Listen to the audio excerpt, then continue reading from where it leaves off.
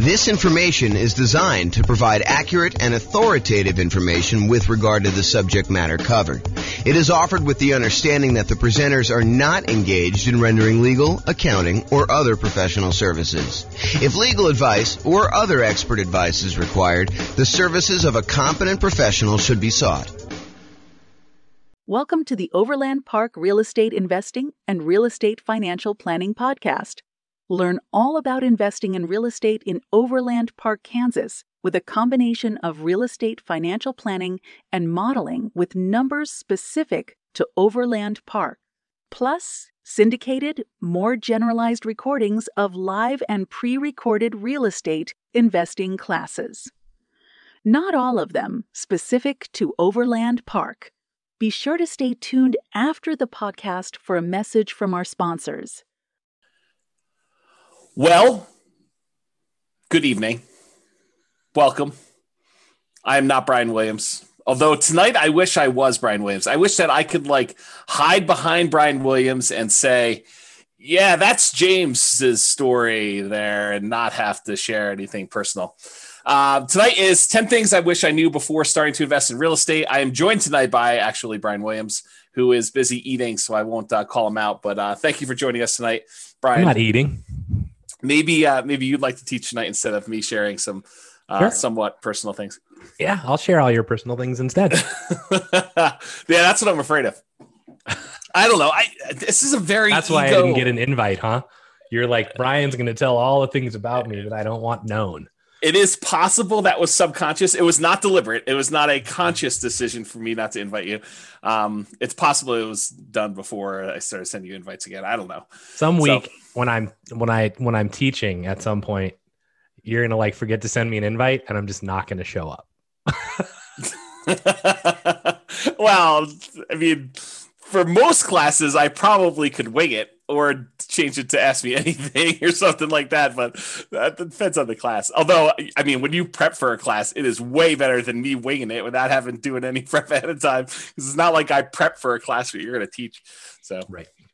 Oh my goodness. Okay. Yeah. Tonight's some people say that public speaking is the biggest fear in the world and all this other stuff. For the most part, I don't get really nervous when I have to go and teach a class or do anything like that. But tonight, for some reason, I really am worked up. My stomach's in knots. I told Tammy the other day, I was relax. Yeah, probably true. Probably true. All right. Upcoming classes. Yes, exactly. Nick says James has a beard and not Brian. That's really bizarre. Oh, you have a slight beard? Yeah, that's 4 weeks for him. This is 2 days. That is true. It's probably even more than 4 weeks for me. And the spots that look like they're not coming in, that's just gray. You can tell. It's not that I'm light down here. It's that's probably the darkest part of my beard. It's just all gray. So last time when I had my slightly longer beard and you were like, what's wrong with your you look like you have fangs. So I got self-conscious and shaved my beard off. So it's gray. It's like chops, right? I don't know. It comes down on the sides here. I don't know. We could talk about this later. Okay. Just breathe. Here we go. Upcoming classes. Next week, much better class than tonight, I can assure you. I don't know what I'm teaching yet, but it's 8 money-saving, risk-reducing real estate investor insurance tips. And I'm sure it's going to be amazing. I'll come up with some really great tips to talk to your insurance agent about and things to remember to do and all that stuff. It's basically the insurance class that you guys probably didn't know you needed or wanted, but it's coming. So I'm surprised you only have 8. Well, I didn't think I'd be able to come up with 10. That's why it says 8. Oh boy. And probably come up with 10 for continuity's sake. Brian did survive. He was not boiled like a lobster, although he has refused to visit the hot tub since then because I did cook him that badly. I let Brian say for himself. Yeah, it was pretty bad. I had to get out of the hot tub because I was dizzy and going to pass out. Yeah. He got out. He was all steamy and everything. I told you, it was I wanted to squeeze the half lemon on him and rub the butter on him. And then he was all red and toasty like a lobster. That's weird. That's what someone else said too. Someone else said that sounded really weird. It doesn't have any weird connotation to me. It really is like a lobster sort of thing. Yeah. Oh my goodness. Okay. Then on March 24th, exactly with the little lobster claw things.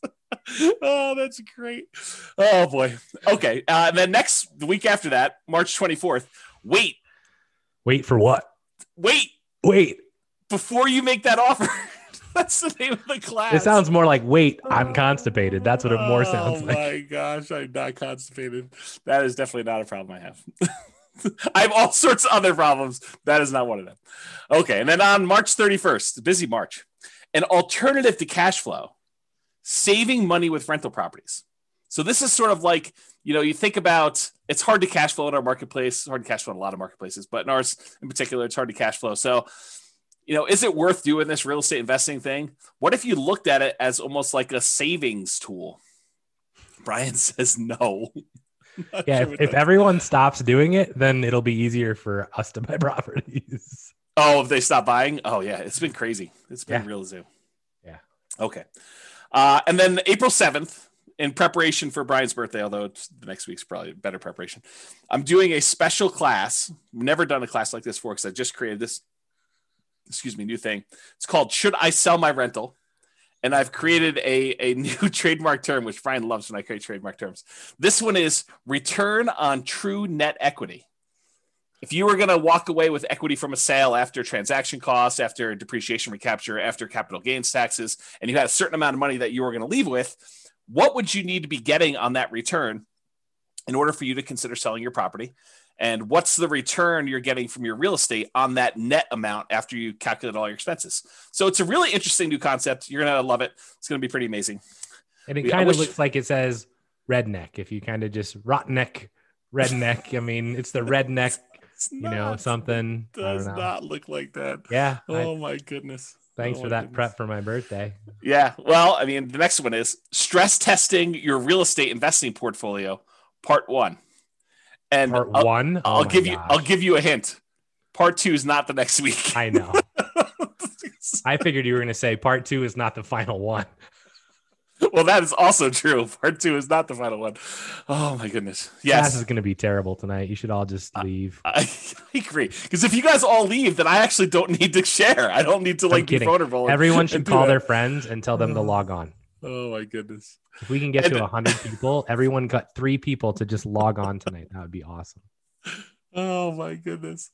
Okay. And if you don't like the classes, tell Brian, send him an email. He loves hearing about complaints about class topics because he has no input on what we're teaching at this point. He can suggest a class if he wants to. You can go to realestatefinancialplanner.com/suggest or call me. Just tell me what he'd like to teach. Oh man. But if you really don't like the classes, you can go to realestatefinancialplanner.com/suggest and you could suggest a class. You can vote on what other people. Does anyone do that? There was a time when people were actively suggesting on there, but I really wonder if the website is still working because I haven't seen anyone in like 3 weeks on there doing anything. So either they're like, you're right, James, you have taught all the classes that we need. There's nothing else I could suggest. I mean, some of the ones you're coming up with are great because I wouldn't have thought of that one. Or who knows? Maybe they're just not willing to give feedback. Well, I mean, I know when we planned NCRAG for like the past 3 years, we're like, what are we going to teach that's different? And it's like, right, you've taught a lot of stuff. Right, exactly. So it's hard to come up with like, what else do you want? Because ask a question, we have a class for that. Like we have all 2 hours just for that question. That's right. Oh yeah, you want to know about that? Let me tell you the 2-hour version. Go listen to this particular class. Yeah, you know the thing that might be good? It might be time to bring back story time and like interviews. Yeah, that's work though. I mean, you got to like line up the interviews and it costs me a dinner. And no one can go out to eat right now, so it doesn't really cost me a dinner, but it costs me a dinner anyway. I don't know, it's just crazy. Yeah. Yeah. I got high anxiety for tonight. Okay. Introductions via chat. Please make sure that you send to all panelists and attendees so that Brian and the rest of the audience can see your questions that you're asking. And then who are you and where are you from? If you can answer that in the chat window, that'd be awesome. And then what did you wish you knew before you started investing in real estate? And if we get enough replies from you, then I don't need to share mine. So please be sure to share your things there. And that'd be great. Then if you have questions throughout the webinar, please do use the chat window. We will try to do that. And I will start looking through the responses here. What was the link for the suggest link? realestatefinancialplanner.com/suggest. So there you go. Oh, you're going to put it in there? Did you have to put HTTPS or whatever it was? No, they can paste it. Okay. I mean, Dan asked. I know Dan will know how to use those letters. He does. I'm not worried. He can probably tell us something about this. Right. He's going to tell us if the site is up or not, and then he's going to start suggesting stuff. Oh, man. Okay, good. Well, hopefully he's got some good suggestions. That'd be great. Okay. There's a podcast. This recording will likely not make it to the podcast. Well, it depends on how personal I get, really. If I keep it relatively sanitized, then it may not make it up there. If I really go and start, I don't know, crying on the episode, if I cry, it will not go up. I will tell you that right now. So there you go. Yeah. That picture actually looks remarkably like what I look like right now. Yours does not. Yes, that is true. Oh, that was great. I have a Rogue shirt on. It's just not gold. And I have about that length of beard and about that length of hair. Yeah. I think I'm wearing a Rogue shirt. It's just hidden. So. Yes, I know. It's unfortunate. Yeah. Okay. So realestatefinancialplanner.com/podcast if you want to listen to the podcast episodes. And I'm glad to see that some people are dropping off from the recording. So thank you very much for doing that. Although you've dropped off so you can't hear it. It's also available on iTunes, Spotify, Stitcher, and TuneIn. All right. It's like you get closer. My nerves increase. Like I can feel my blood pressure increasing, and I don't know, it just feels very anxious. Well, just relax. So Hunter says, I wish I knew the importance of networking, connecting with people. That's a good one. I did not have that on there. I think I didn't have that on there because I definitely was networking, connecting with people. So that's actually one of the things I say at the end is there's probably a whole separate class on things that I did know that I happened to be right about. Because I could have happened to have been wrong about a lot of this stuff too. This is a good one. I wish I knew about all of this in high school. That is a good one. Yeah. I wish I knew you guys 15 years ago. I wish I knew James and Brian before I started investing. They might not be saying that after tonight. Yeah. We wish we knew more about alternative forms of funding much earlier. We always thought you need 20% down, kept us from investing. I wish I knew everything already. Yeah. I don't know everything already. Not even close. Oh, that's awesome. I wish I had seen Boston on tour live. Is that Mitch? Oh, yeah. Oh, that's great. I think so. I have a hard time seeing who it is. Oh, here we go. Oh, man. Okay. This is all public information, bro. You're good. Yeah, I'm sure. So, okay. So to give you some background as to where I'm coming from, I probably need to give you a little bit of history. And as Brian did point out, this is all public information. It's not like I've never told anyone before. In fact, I think every blueprint has a lot of this stuff in it already, if you've kind of read it. But so I opted to build 2 multi-million-dollar portfolios twice. One time because I failed. And I lost everything, and I had to go and rebuild it again. So this is sort of like, for me, going back through and doing this class was really hard for me, actually. It's like very emotional. I think from an ego standpoint, yeah, Brian's trying to give me a hug. And seriously, if I cry, this is definitely not getting published, and I'm close. So, yeah, it was really, really hard for me, like much harder than I thought. I definitely had some sleep-in days, just feeling a little bit down and, waking up at 11 instead of 10.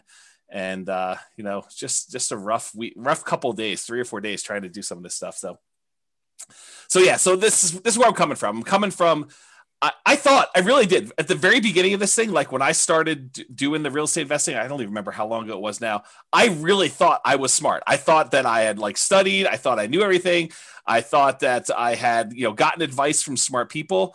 I thought I had done a decent amount of reading. There was nowhere near the amount of information that there is today and publicly available information that there is today. But it wasn't like I didn't look up stuff at all. I mean, I definitely did a ton of reading. I probably read somewhere between 50 and 100 books a year at this point. And back then it was close to 50. I mean, I definitely was reading about a book a week.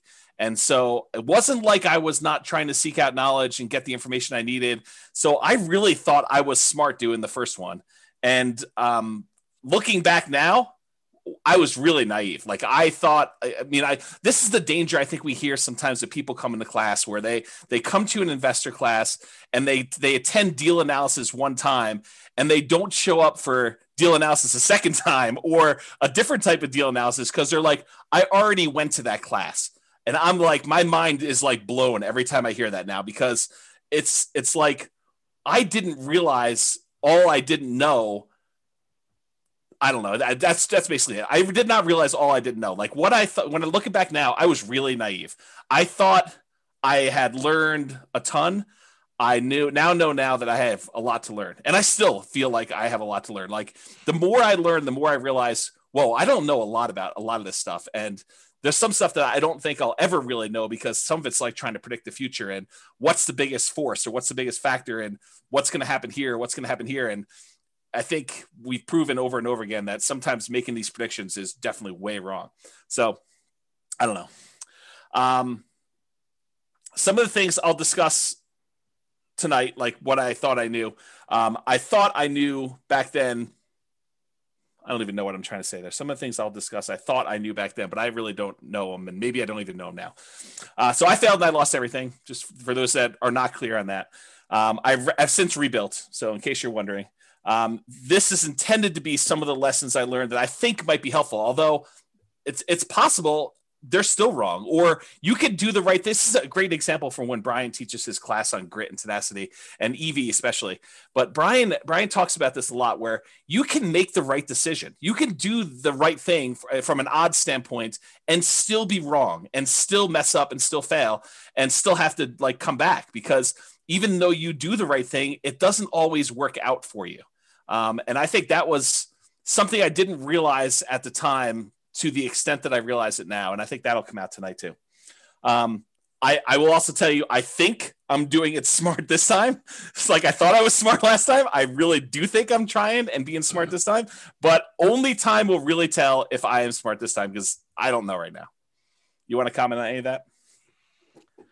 I'm sure that people are interested in like when this was, if you care to talk about that at all. I also think that the EV point is one that people really like don't understand. And it's like, if I make one bet and I lose and it's a big bet, they quit. Yeah. And I think the important part here is that you made a bet and I don't know what your EV calculation was then. And I don't know how to even calculate what it would have been and whether it was a good bet or a bad bet, but regardless, like, you learned from it. And I think the important part is that you didn't just say, I'm done with this crap. Like you took a lot away from it. And, you know, maybe it took a minute to, you know, want to do it again, but you know, you came back and you've done it again. And in the process, you've used those learnings to help educate other people, which I think there is not much that's more kind of respectful than that. So, or commendable, I guess is a better word. Yeah. And I do appreciate that. And as far as time frame goes, a lot of this stuff, and it's not me being obtuse and trying to like hide things from people.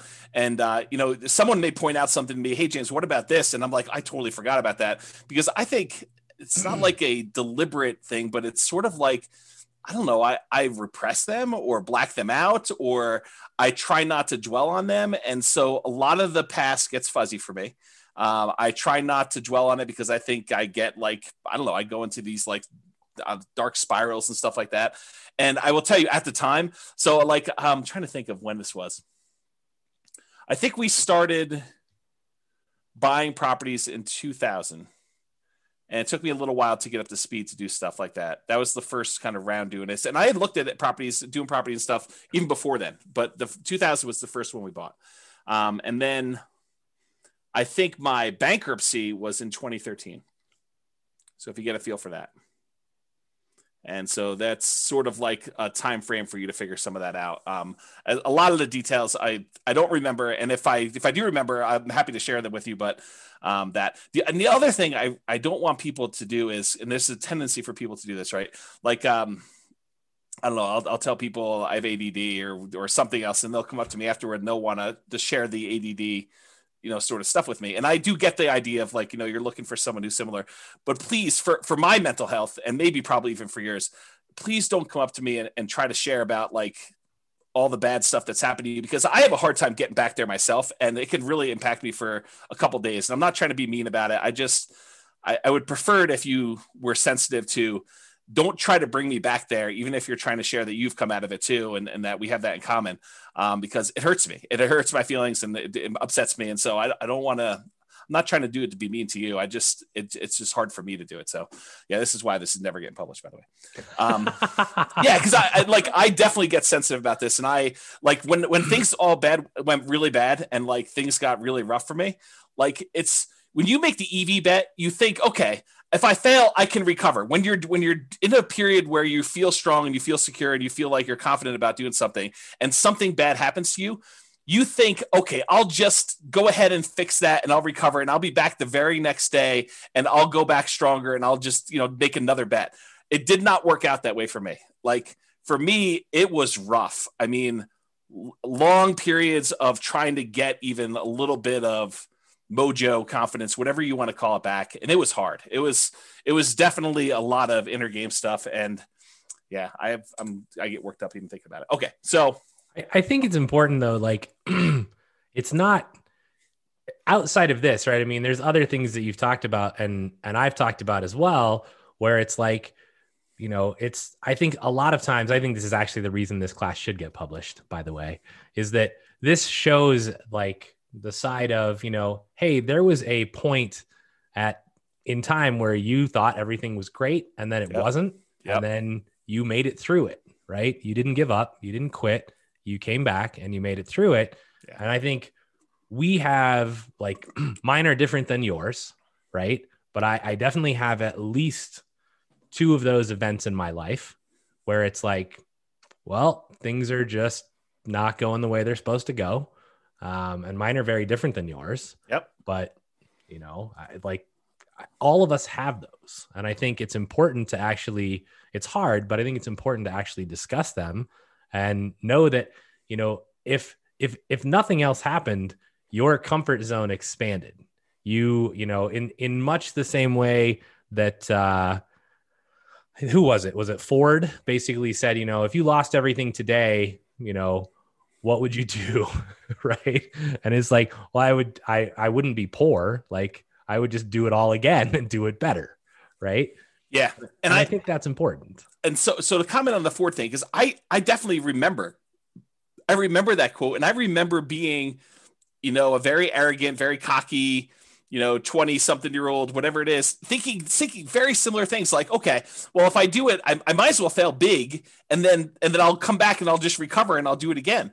That did not happen for me. Like, the thinking before these mistakes happened, and the thinking like immediately while they were happening, even, and immediately after some things happened, like, it was rough. And it was like I don't know, like, should I change stuff? Like, I really questioned a lot of like basic stuff, like, I don't know, like core personality stuff, core like traits I had about things, like maybe this is not the way things should go. I don't know. It's just like, there's probably a whole separate class, although I'll never teach it, on this like psychology and the sharing stuff. Cause Brian, like of all the friends you've had and all the people, I am probably least likely to share like personal, emotional type stuff. Like, I'm really good listener. I know that I fill that role for other people and being a really good friend in that way. But as far as like dumping stuff for myself, nope, not great for me.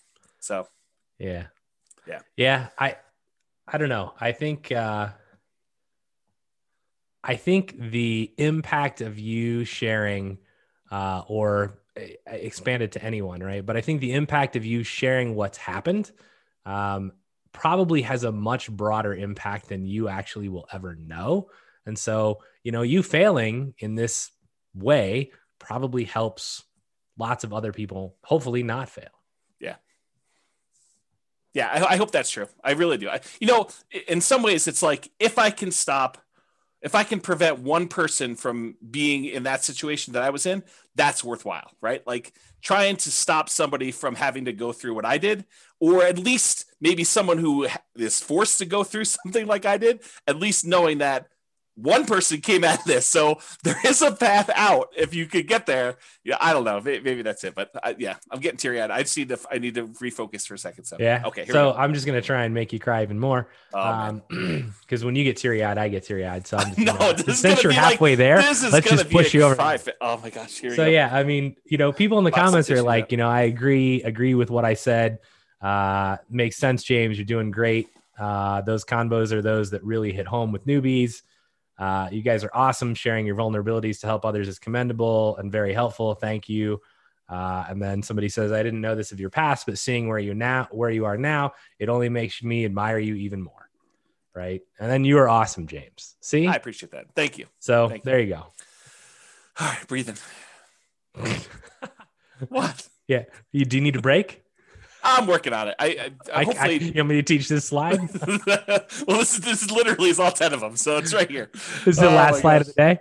No, there's a whole bunch of other slides, but I'm going to give you the list up front. This is there's definitely some overlap on this list. Like certain ideas, they kind of resonated, and I was like, well, that's really sort of similar to this, and so you'll see them. But we'll have some good discussions, I think, tonight.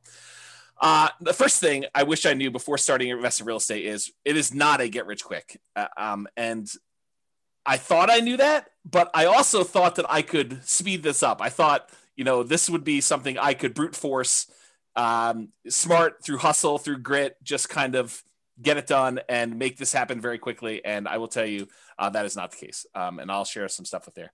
The second one is actually a quote, and I kind of refer to this as not buying crap because it's at a discount. But this is the quote from Charlie Munger. Great business at a fair price is superior to a fair business at a great price. And I'll talk a lot about that today as I kind of talk about some different things. But the basic idea is just because you can get a property at a discount does not mean that's the property you should buy. There's really compelling reasons to buy quality. And I will talk about some of those tonight. And that was one of the big lessons I had from kind of version 1 versus version 2. Yeah. What's interesting, I know this quote, right? I've heard it from you a lot. I've seen it from his book that I've not read. But,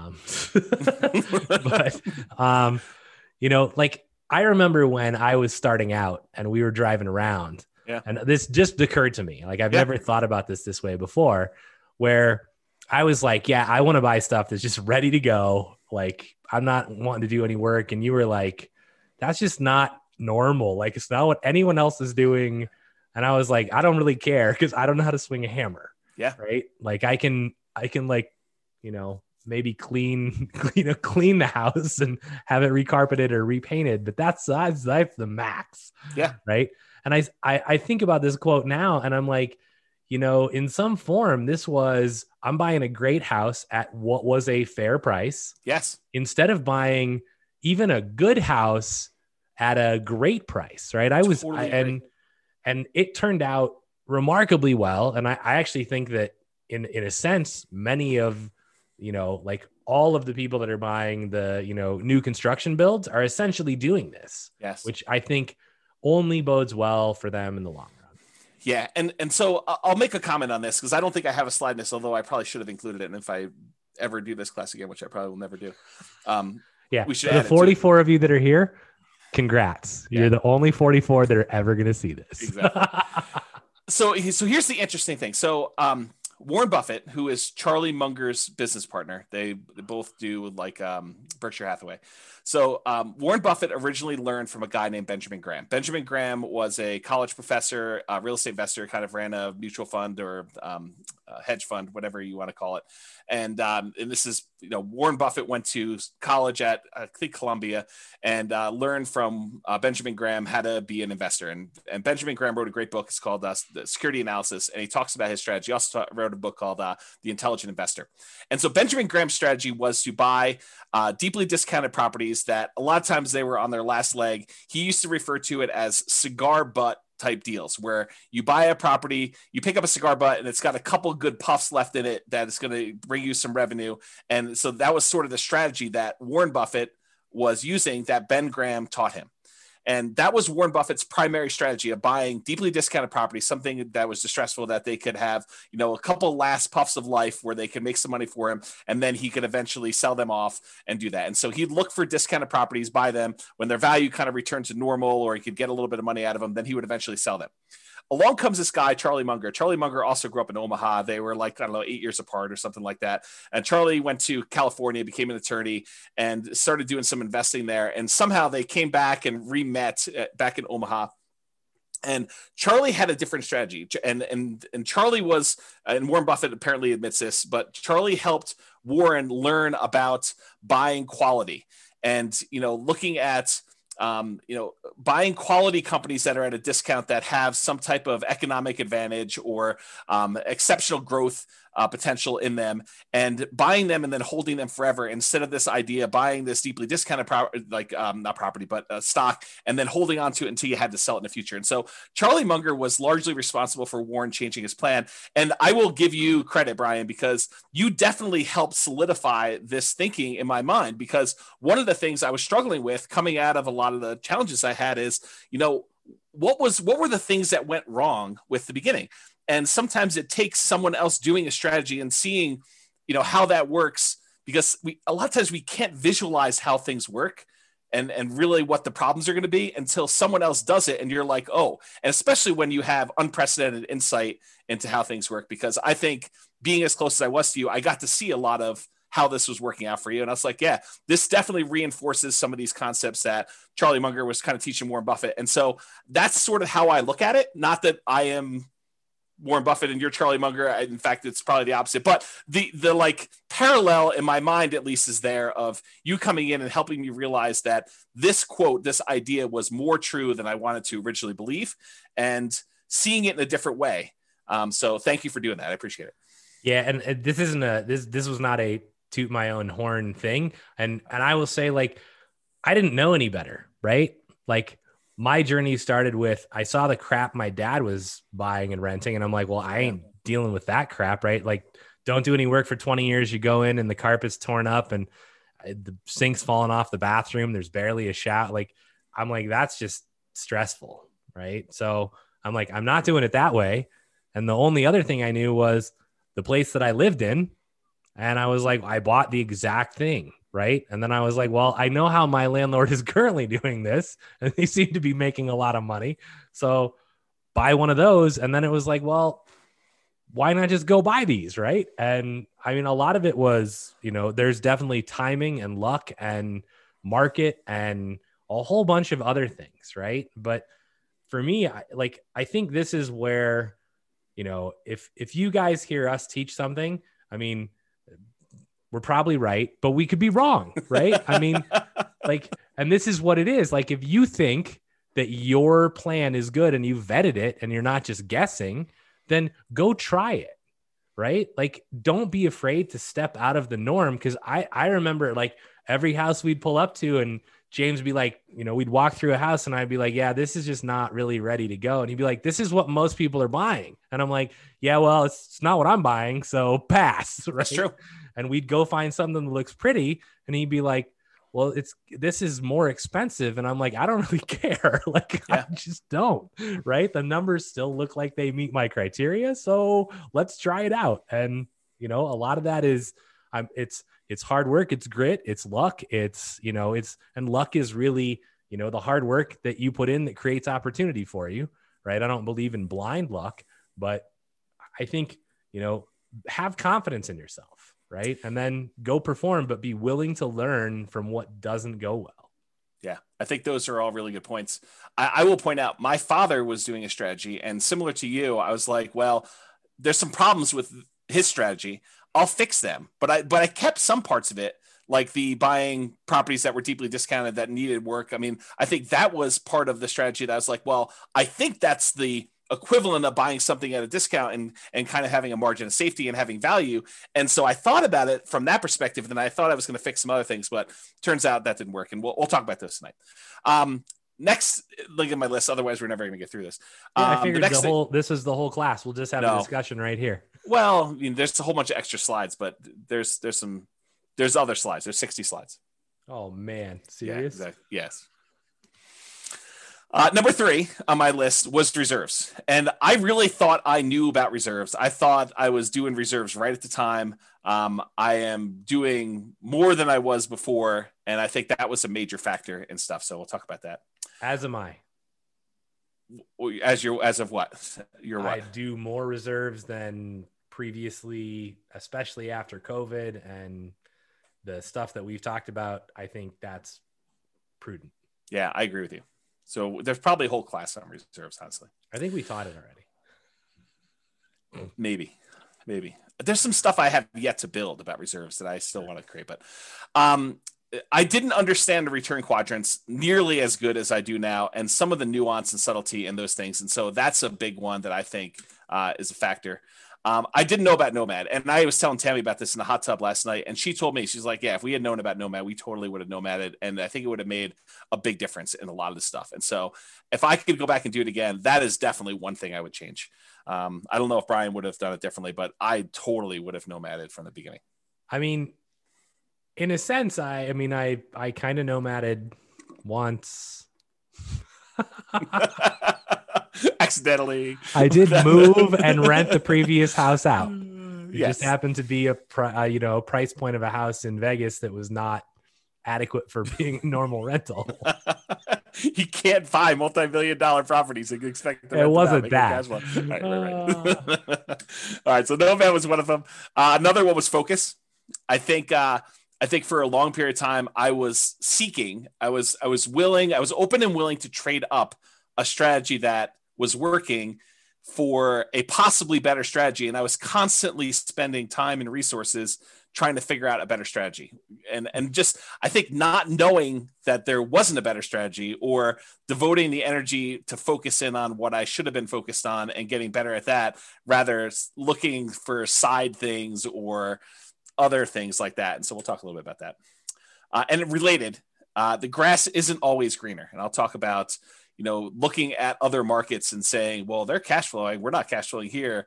Maybe I should be investing there, and kind of like the downfall, some of that. The past is not equal to future.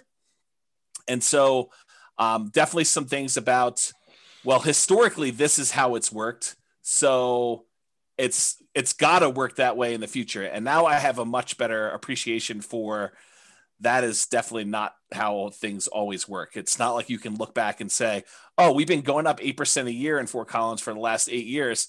I'm going to pencil that into my calculator and use 8% per year. That's false. And we'll talk a little bit about that.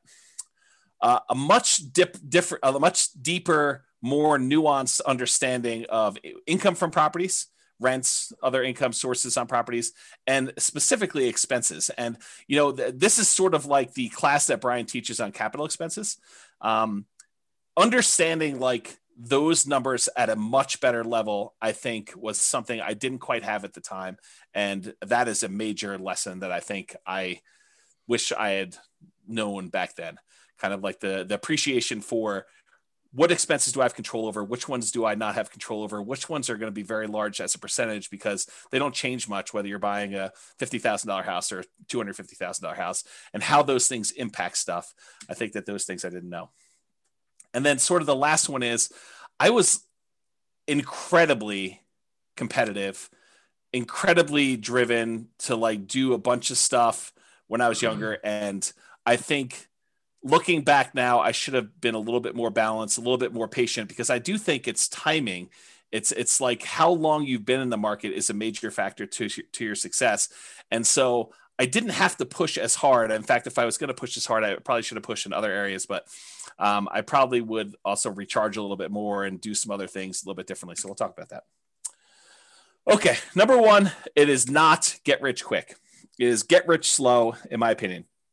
Unless you're converting a very large amount of money invested elsewhere into rentals, real estate investing is a get rich slow endeavor. And if you're taking the money and you're converting it from stuff that you already had into rentals, you're rich already. And so it's still get rich slow, even if you have a bunch of money and you're just getting started out. If you have a chunk of money already and you're kind of investing in it, you might have a baseline of income coming in from the money that you're investing. However, that's not the norm. And it definitely was not what I was coming from. So I'll talk more about this later, but the idea is that I didn't have a ton of money when I got started in this stuff. So it was really hustling and trying to, convert job income into real estate investing income. And then eventually, for a period of time, at least, trying to be creative and being a real estate entrepreneur and generating income from real estate entrepreneurship. So it's get rich slow, because even if you're earning an incredibly optimistic, for our marketplace, a 10% cash on cash return on investment, which it's really hard to do that in our local markets. It's probably closer to zero, honestly. You need to have a large enough amount of cash to make that 10% that you're earning on that money support your lifestyle. And so that's really hard to do. And it was exceptionally hard to do here in our local marketplace. You probably could do it in some other marketplaces, but again, this is the nuance of market to market. It does help if you have a lower target lifestyle number. And I probably didn't realize just how big of an impact that had. Raising a family with 2 small kids and a wife, and, we weren't living crazy high, but I mean, I was definitely not eating at Qdoba. Like, I was definitely eating out at Qdoba, and we were definitely, kids were doing fun stuff. And, so those things definitely existed. So if you have a lower target lifestyle number, especially early on, that could have a very positive impact. If you have a very high number there, it's much harder for you to hit your numbers. I think you need to be a lot more aggressive, or you have to start with a lot more money in order to get close to hitting those higher numbers. And so that's probably a kind of like sub lesson for some of this stuff here.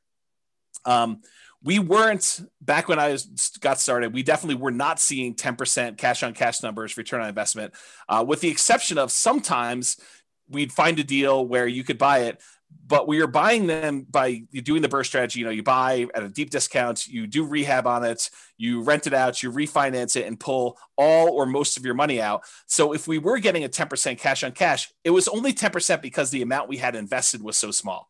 So it was like very small dollar amounts, even if you were able to get that 10% cash on cash. We were not seeing numbers where you could see 10% cash on cash return or anywhere near that, with large numbers that we could do down payments. So that's why I think it's more of a get rich slow sort of thing. So this is Charlie Munger's quote. You can probably tell I just finished Charlie Munger's book. So I'm kind of on a Charlie Munger kick right now.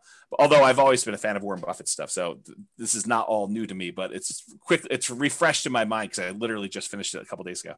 So here's a quote from Charlie Munger. "The first $100,000 is a bitch, but you got to do it. I don't care what you have to do. If it means walking everywhere and not eating anything that wasn't purchased with a coupon, find a way to get your hands on $100,000. After that, you can ease off the gas a little bit." And what he's really talking about is the effort that's required for you to get that first 100K. You need to rely on your own actions, your own effort to do it. After you get 100K, the 100K itself becomes an asset that helps you get to the next 100K. And then when you get to that, the 200K helps you get to your next 100K. So the money you actually have starts to work in your favor to get you to the next step. For that first one, it's all you. And you got to really put your head down. You got to work hard. You got to make it happen. And it's really challenging to do. And he acknowledges that. He did this at a shareholder meeting for Berkshire Hathaway, is my understanding. Do you want to add something to that, Brian? I saw you nodding and bobbing. Yeah, I mean, so for me, if you go back a slide, I would choose to reword this a little bit. Or forward. I don't know what that slide is, though. Can't comment on it yet. But for me, I don't really. In my own personal life, I make a distinction quite heavily between rich and wealth, right? Yes. So for me, this would be get wealthy slowly, right? To me, the rich is not the goal. Being able and rich to me is I can demonstrate that I'm driving a Lamborghini or whatever and kind of more showing off the money. To me, it's, are you wealthy enough? And wealthy is, do you have whatever it is that you are doing? Do you have enough time with your family? Do you have whatever your why is? Have you accomplished it? Right. And I don't care if you have $1 million. If you only need 300,000 to do that, then do you have that? Right. So to me, it's really get wealthy slow and live up to your why. So I would add that to this slide, and then you can go to the next slide. And this one, I mean, I couldn't agree more, right? I talked to my kids about this even, and it's like, when you start out, things are going to be hard, right? What you see now is not where you will start, right? This is, like, yes, you'll not live in the house that we live in. You will live in a shitty apartment that has 1 bedroom and 1 bath. And, and I tell them this story. Like, I had a college roommate, and we rented a 1 bedroom apartment that had a kitchen that was literally like 6 square feet, right? Like, not very big. And we slept in the same bedroom in different beds. And I tell my kids this because I want them to understand, like, you don't start here. And the funny part of the story is my feet would hurt every morning when I woke up, and I couldn't figure out what was going on. And one night I woke up and my feet were basically at the head. I'm not sure why he didn't put his feet next to my feet, but like, our beds were in an L shape. And I woke up and he's got his fist cocked like at 2 a.m. And I'm like, bro, what are you doing? And he's like, you're snoring. And he was punching my feet at night. That's awesome. I was like, dude, you can just wake me up. You don't need to punch me. That's great, it was horrible. But yeah. I think knowing that you're going to have to go through that. And I try to explain to them, even though, the oldest is 13, I'm like, when you get that first chunk of money, you can then use it to invest, which then makes you more money. And the more that you have, the easier it is to make, the more opportunities you have, which totally seems unfair, but this is why you have to put your foot down, like on the gas 100% right now, and get yourself to the point where you have some money to actually be able to earn it. And whatever is in your head as you hear me say this, if you right now are like listening to this and you're like, but I have, kids and COVID and tough shit, right? It doesn't matter. Like, and I'm not being a jerk. It doesn't matter. Like, there are other people in your situation that are going to do it. And so if anyone can do it, you can do it too. And what you have to know is you just have to decide you want it bad enough, right? In any situation, you can eventually get there. So it might take you longer. That doesn't matter, but you have to be dedicated to the process. And once you start it, as Dan just said, right, it does snowball, and it becomes almost at some point, you're like, well, that's almost too easy, right? Like, okay, well, I have all these properties and this, 20 unit apartment comes on, and I'm like, well, I can just go refinance out of these other 2 properties and buy this thing. Yep. And you're like, well, that's stupid. I never would have been able to do that 10 years ago. Yeah. Right. And you don't realize how it becomes easy, but it's not been easy. Right. It was a ton of hard work that most people are not willing to put in early on. So, yeah. And or the at any point, really. Yeah. And then the longer you do it, I think your philosophy changed a little bit, but we can talk about that another time. But I think it's like the early push, it's all your effort. And then later on, it becomes slightly less your effort because your other investments are kind of like pulling their own weight. And then you kind of get compounding. So you could do less and less, or you can keep pushing and grow faster. I think that's how you can look at it. And I think, again, it goes back to that first slide is, have you hit your point where you're like, yeah, I'm at my why. I don't need to have Warren Buffett's, billions of dollars, or Bill Gates's billions of dollars. I mean, it's not necessary. Yeah.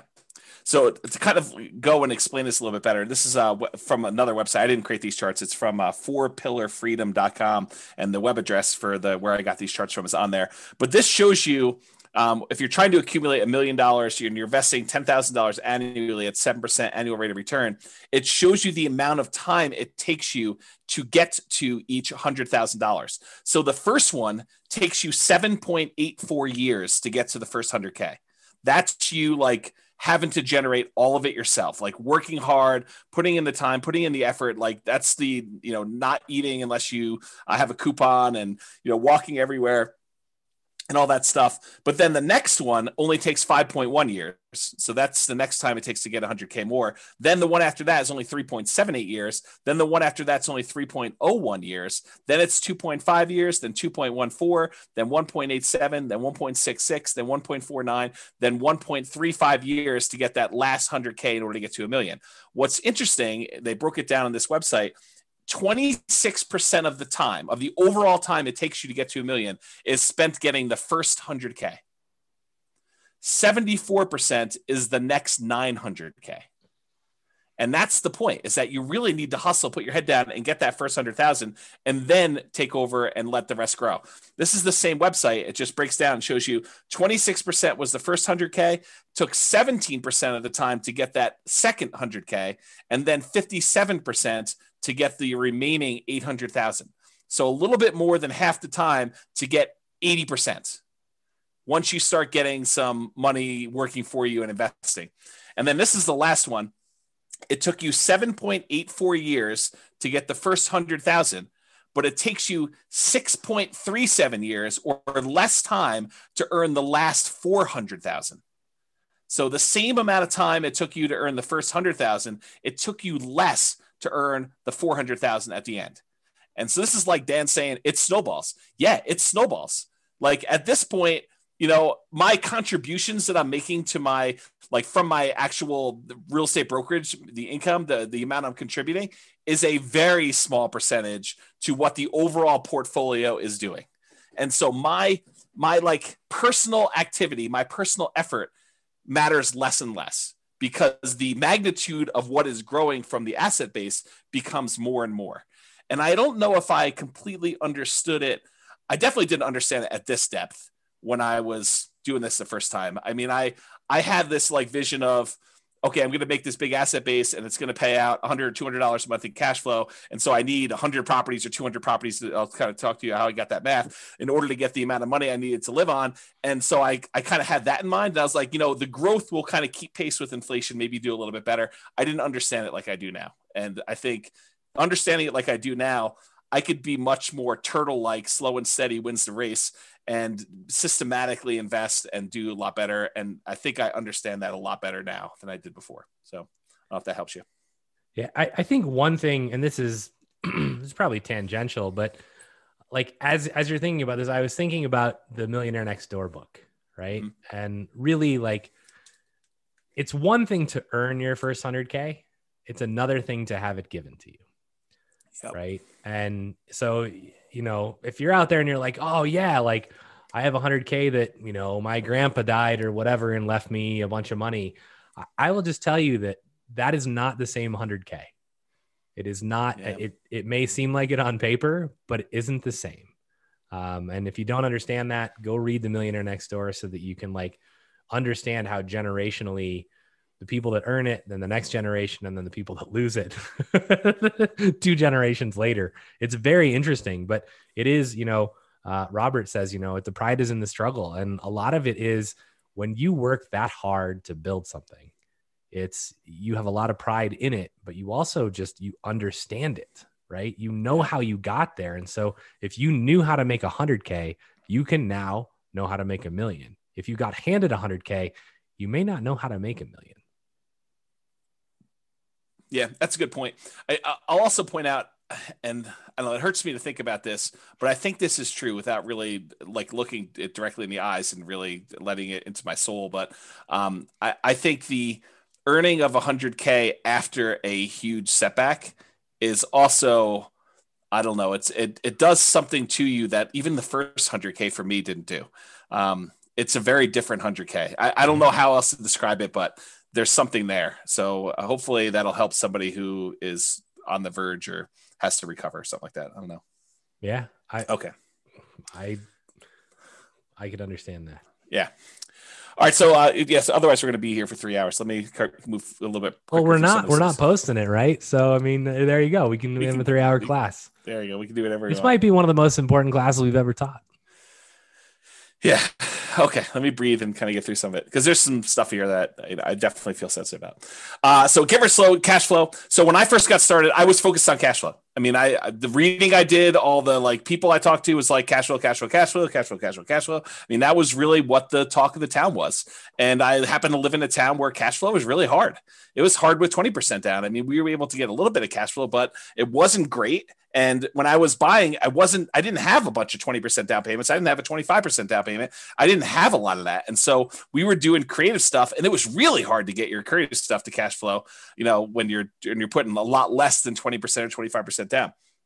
So when I first started doing this in my mind, somehow I came up with this number and I probably should have thought this through a lot more than I did at the time, but I had in my mind $100 per month means I need 100 properties to make 10K per month.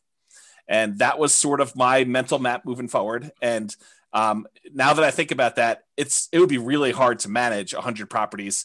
Even with a property manager, just kind of staying on top of that stuff and keeping track of everything and taxes and all that other stuff there. So it was problematic. It was a problematic plan to begin with. At the time, I thought it was smart. I thought it was like, hey, let's get there and do this. And honestly, it was even worse than what I'm about to say, because I had a partner and we each wanted 10K a month from the business. So we really needed to have 200 properties doing $100 a month, or 100 properties doing $200 a month, which was really tough to do. And this was in my mind, it was my first step number, right? Like, I didn't go into this thinking I was going to have a $100,000 a year type business. I was going and thinking it was going to be really successful and it was going to be a lot more than $100,000 a year. So that was like my, let's get to here. And then we'll talk about how we're going to get to whatever it was, phase 2, where we really turned on the afterburners and did it. So it's kind of there. That's where I was at the time. Then I switched and I planned to use it to generate income through POP. So originally I was trying to do this and replace income. I mean, I was like, okay, if I can get to 100 properties, then I could do this. I can get to the point where I replace my income, and then we really can focus on wealth building, and we have a passive income baseline that we can work from. And that was my original thought. And the amount of effort and the amount of time it was taking in order to acquire the properties at the pace that we needed to do, it was going to be a long time. So we kind of switched a little bit and started looking at generating some type of POP. And by POP, I'm going to define it as when you sell to a tenant buyer on a lease option, and that tenant buyer cashes you out and you realize the $20,000 or $30,000 proceeds from the sale of that property. What I figured we would do is we would take that money and we would use some or all of that in order to live on. So we need to have enough of these POPs lined up coming in 2 or 3 or 4 years out, so that by the time you got to 2 or 3 or 4 years out, when you get to that point, then you'd have enough money coming in that you could support yourself, but you have to be growing these rental properties in the meantime doing that. And so that's sort of how we started looking at it. POPs could have also been fix and flips, quick turns. And we thought we would do those as they came up. And we did not do a lot of these because we definitely realized early on that was not my strategy. Like I grew up fixing houses and swinging a hammer and stuff like that, and it was not for me. I definitely did not enjoy that part of the process. And it's possible it was the way I was raised, where it just felt like work from the beginning, right? It felt like a chore. Like, you come home from school and, you're supposed to frame this wall so that when dad comes home, you can look over and make sure you did it right. And then, we're doing drywall the next day and you're sanding drywall 4 times because we didn't do knockdown. We did, the shear coating so it was like all that stuff. And I was like, oh no, I'm not doing this. So anyway, it could have been fix and flips, which we didn't do a lot of, lease option exits, which was a strategy that I thought we were going to go and do a lot of stuff, and a lot of wholesaling. And so the wholesaling, though, is you're taking money, you're kind of like trading dollars today for what you could have had as a long-term investment for a property later on down the road. And you were giving up a lot of the upside. And so while we definitely did some wholesaling, it was not the preferred strategy. And so we did that eventually. And this is like me abridging this story to kind of make it fit into the class.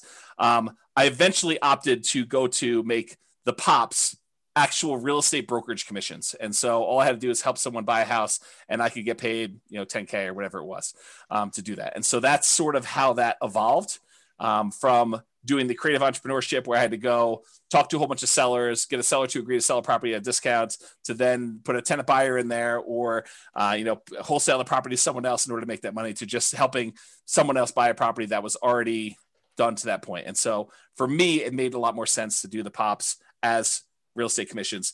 In retrospect, and this is hard for me to even say, it may have been arguably better if I had just gotten a job and, done some type of nomad thing and just, lived on whatever it was, got to that 100K to 200K, 300K, and just built it that way. And, it's at the time, it didn't feel like that was the better option, but it might've been. So I don't know, just something to think about. Would have changed your course of history. It totally would have. And that's the hard thing for me doing this, like looking back, kind of stuff is, I don't usually go back and have regrets about, oh, I should have done this differently. I should have done this differently. But if I'm forced to, maybe that wasn't the right choice. Maybe it would have been better to do this other thing. And it's hard to say, right? I mean, I could have gotten distracted by something else and I'm not where I am. And it's really hard to know, but I don't know. It seems like there was a lot of shots on goal that didn't end up being goals. And maybe that's okay. Maybe that's the way it's supposed to be. Maybe it was a persistence, grit sort of thing. And that was the lesson I need to take from it. But it's really hard to say in retrospect. So the story that this brings to mind is when I worked at Microsoft, and the VP who had been my VP for most of my career, she's still there. She's amazing. Lisa Brummel, you can look her up. And there was a point in time where she basically two different points in time, right? The first one was, hey, we want you to go do this other new thing. And it was like, that wasn't in my path, right? It wasn't what I was trying to do. And she basically said, you can either stay where you're at and be, a good or even great, manager and business owner, or you can go do this completely new thing. And if it's successful, it'll be rock star level. Right. And it's you have to make this decision between yeah, but the rock star thing might fall flat on its face, right? This might be a 3-year waste of time. And then where am I? I'm out of line for my other thing. Right. I think that was the first one. And then more related was the one when I decided to leave Microsoft and I went and talked to her. And she looked at me and she was like, and I, for those of you that don't know, I left to play poker professionally. And so a lot of people are like, what is wrong with you, bro? You are messed up in the head. You're going to leave your job at Microsoft where you make lots of money and you're going to go play poker. And she was like, I totally understand where you're at. She said, if I was your age and my dream wasn't poker, she's like, if I thought I could make the LPGA tour, I would totally quit and go try it. And I think having not tried what you tried, I think would have been a disaster and a much larger regret than ever being able to sit here and look back and go, oh, I should have gotten a job and made 200 or 300K and then invested. That would have been a huge, huge regret for you, I think. Yeah, it's maybe true. Yeah, I think the challenge with a lot of these looking back things for me is I get overly emotional thinking about it. Yeah. And so I try not to think about it. Yeah. But we're going to have to think about it every week now. So right. I'm going to cover a couple of questions here. Yeah. A whole bunch of people. I guess it's just one. I left it from before, so I'll cover it so we can move on. Two of them. I've yet to begin investing. I'm stuck at home with the kids because of COVID and not able to work, looking to learn as much as possible until I get the income to begin investing, looking to begin sometime this year, fingers crossed. So again, everything you've heard tonight, pedal down, don't let any of that stand in your way. And every time that anyone, not just you, feels like, oh, hey, this is why I can't do something. I just want you to remember me looking you in the eye and going, bullshit. That's a limiting belief. And then I want you to examine to see if it's actually something that's preventing you from doing it, because it probably isn't. And we all have them. Right. And James and Royce and we try and call each other. It's that just seems like a limiting belief, Brian. That's just crap.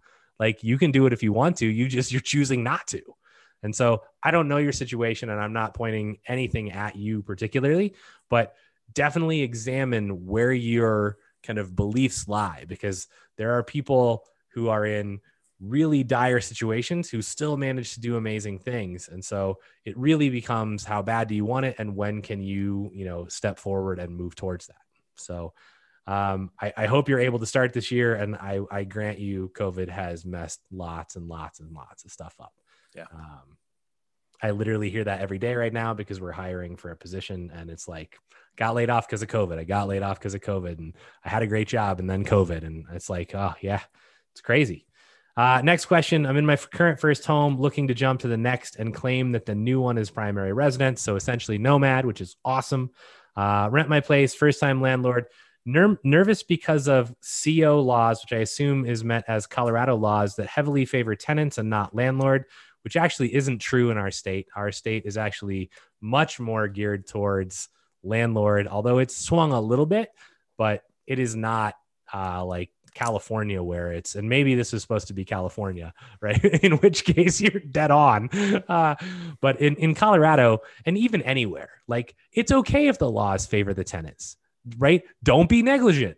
Like treat your tenants as human beings. I mean, and most of this stuff never comes into play. So don't let tenant or landlord laws heavily favor one way or the other deter you from being an investor. Yeah. And then what do we got? And Brittany says, thank you so much for that, which is good that she didn't just like log off. So you already have the right mindset, Brittany. I will just say that, like, for you to actually hear me say that and be like, thank you, like you're going to make it. So go get it done. Yeah. You're well on your way. Cause a lot of people would be like, F you, Brian. That's probably true. Which is fine. I totally am happy with that. And then I just go, great. I'm kind of done helping you. All right, let me push on because we're at slide 18 of 63. So fair price. There's a lot more to deal analysis than the numbers on the spreadsheet. You have to read into the spreadsheet, and I don't think we can even create a good spreadsheet to really do this justice, because you need to truly understand what each number means and understand what is likely to improve, what is likely to stay the same, what do you have control over, what do you not have control over. So there's a lot of nuance and subtlety to the spreadsheet and understanding that. And there's this idea of what is a fair price to pay for a property. And we'll talk a little bit about that. And then, so early on when I was doing this stuff, I was focused on buying primarily lower priced properties and at a discount. And that was what I was considering my margin of safety when I was buying properties. And I was primarily using the BRRRR strategy, the buy, rehab, rent, and then refi model, where I'd leave as little money in the deal as possible. Or I would go and I would buy properties creatively, like do marketing, talk to motivated sellers, find a seller that it was in their best interest to allow us to come in and start making payments on their existing loan. And I would acquire the property. I'd make payments on their loan. Sometimes I'd have to give them a little bit of money in order to buy, their share of the equity. And then we would take that over. We'd usually put a tenant buyer in the property, allow the tenant buyer to rent the property until they were able to buy the property from us. And then we'd make a pop or whatever it was. So that was the two primary strategies I was using, but the discount part of it was not the only margin of safety. And that's the really important takeaway that I definitely understand now that I didn't understand before, is that buying a property at discount may not even be the best margin of safety that you can buy. Sometimes buying a property at a fair price that has really good long-term economics is a much safer investment than buying a property and getting a mere $20,000, $30,000, $50,000 discount on it, especially depending on the price, like that dollar amount. And so there's a really good chapter in the Tao of Charlie Munger by David Clark. This is the chapter that I was referring to. However, because of time, I originally planned on reading this to you, and it's a really good example where they talk about buying two different stocks in two different companies, one where it looks like it's the obviously better deal, the other one where it doesn't look like it's as good of a deal, but the underlying economics of the second stock are much better. Like the growth rate that they're going to see in that second stock is estimated to be much higher. And it turns out it's better to buy the one that has much better longer term economic potential than the one you're buying at presumably a better discount, the one that's earning a little bit of money today.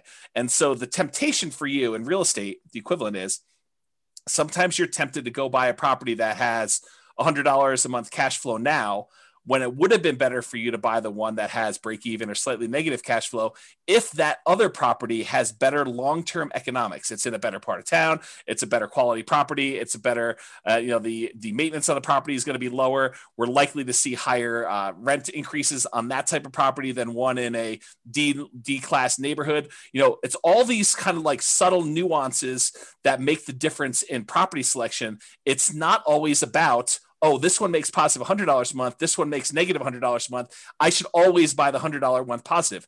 That's not true. And I think I didn't realize that to the same extent that I realized it today, that quality comes in different forms. A fair price is not just discount from the current appraised value, is that you really want to look at this. And on that note, and I don't have time to teach an entire class on this, and there's definitely going to be an entire class coming on this, but I just made a whole new series of charts for you that now shows the rate of change of any variable in the real estate financial planner. So for example, this is a chart showing you total true cash flow on a portfolio of 4 properties, 3 of them rentals, 1 of them you're living as a nomad. And it shows you the total true cash flow. Each line is a year now.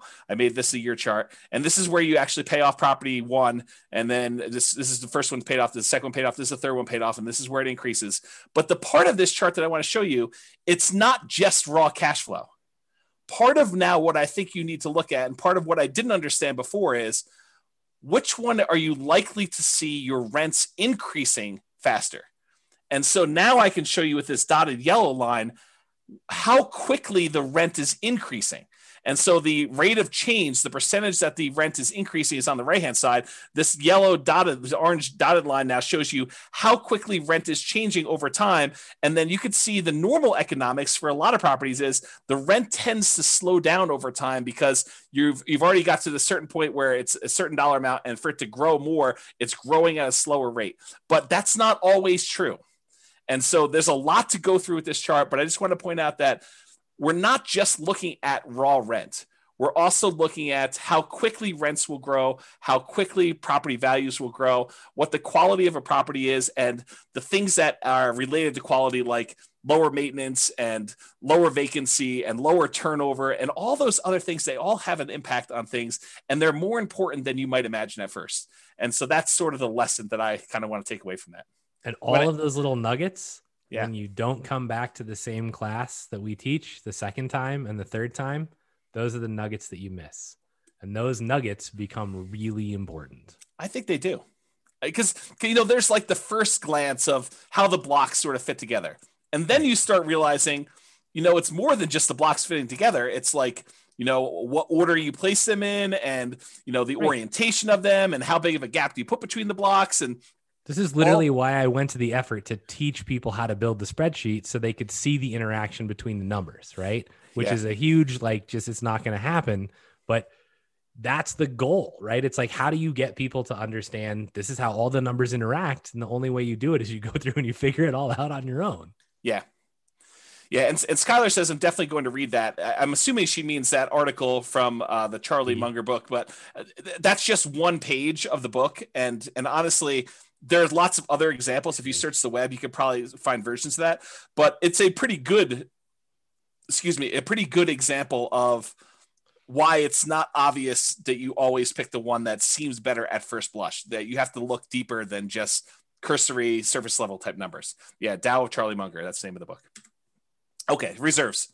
And we probably need a 2-hour class on reserves, but I'll give you like my, 1 slide version of reserves tonight. So at the very beginning, I was really stretching to even buy a property. Like this was me relatively early on trying to, get started, make stuff happen, kind of like push a little bit out of my comfort zone to do things. So I was stretching, and I probably had some reserves, but nowhere near the reserves that I found out later that I was supposed to have, and not even close to where I am today with the amount of reserves that I keep. So like, if you look at my progression of like how much I think you need in reserves, I started off with basically 0.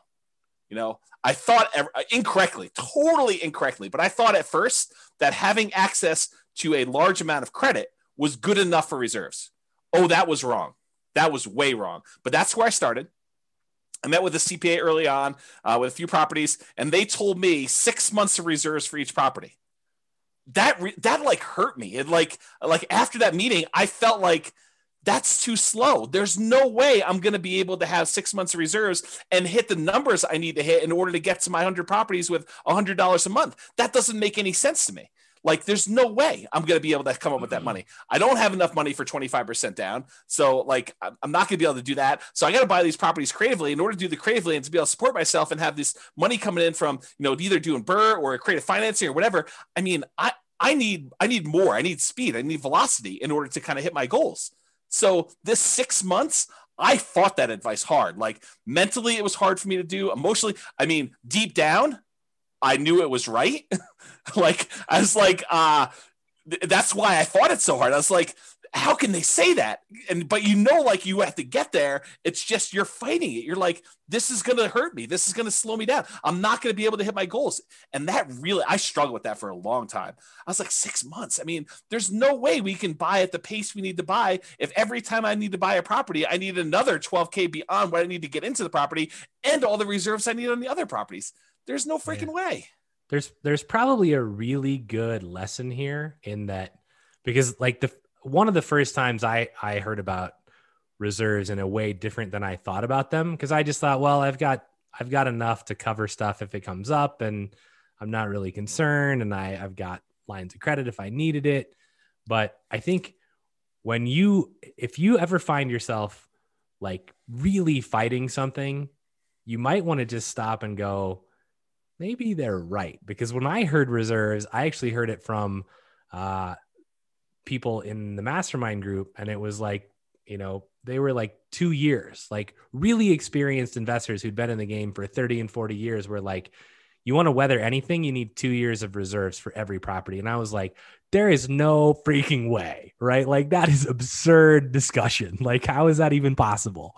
And you look at it now and you go, well, COVID, like things could have been a lot worse than they were, right? And some of them still aren't great, but I mean, they could have gotten a lot worse. So you can easily go, oh, well, if you didn't have rent coming in for any of your properties for a year, would you be okay?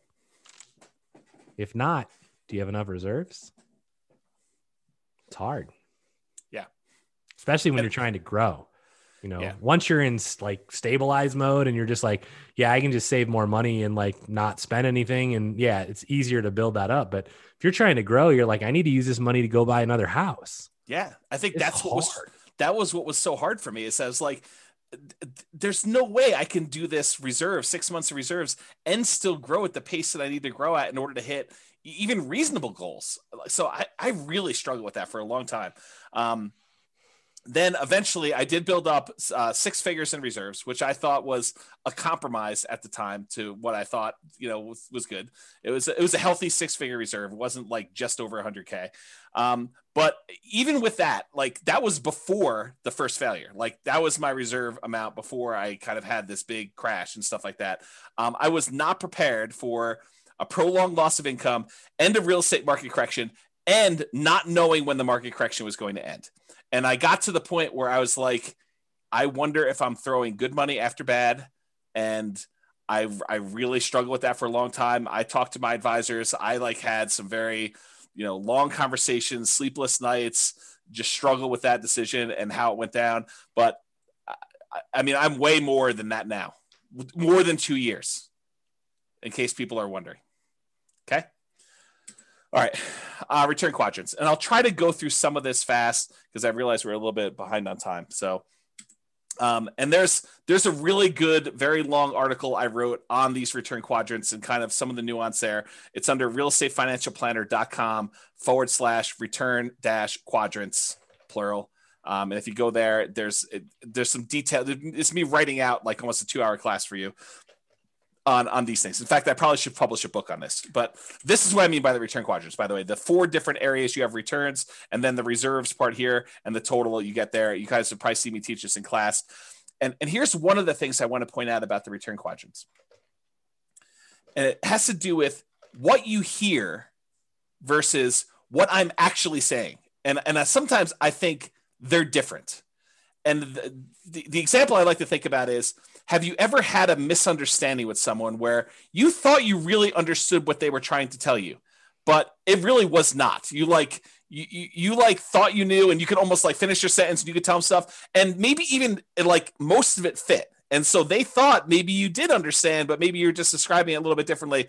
But turns out, you find out later, they did not understand. You guys did not understand each other. You were like talking past each other, and you were not on the same page.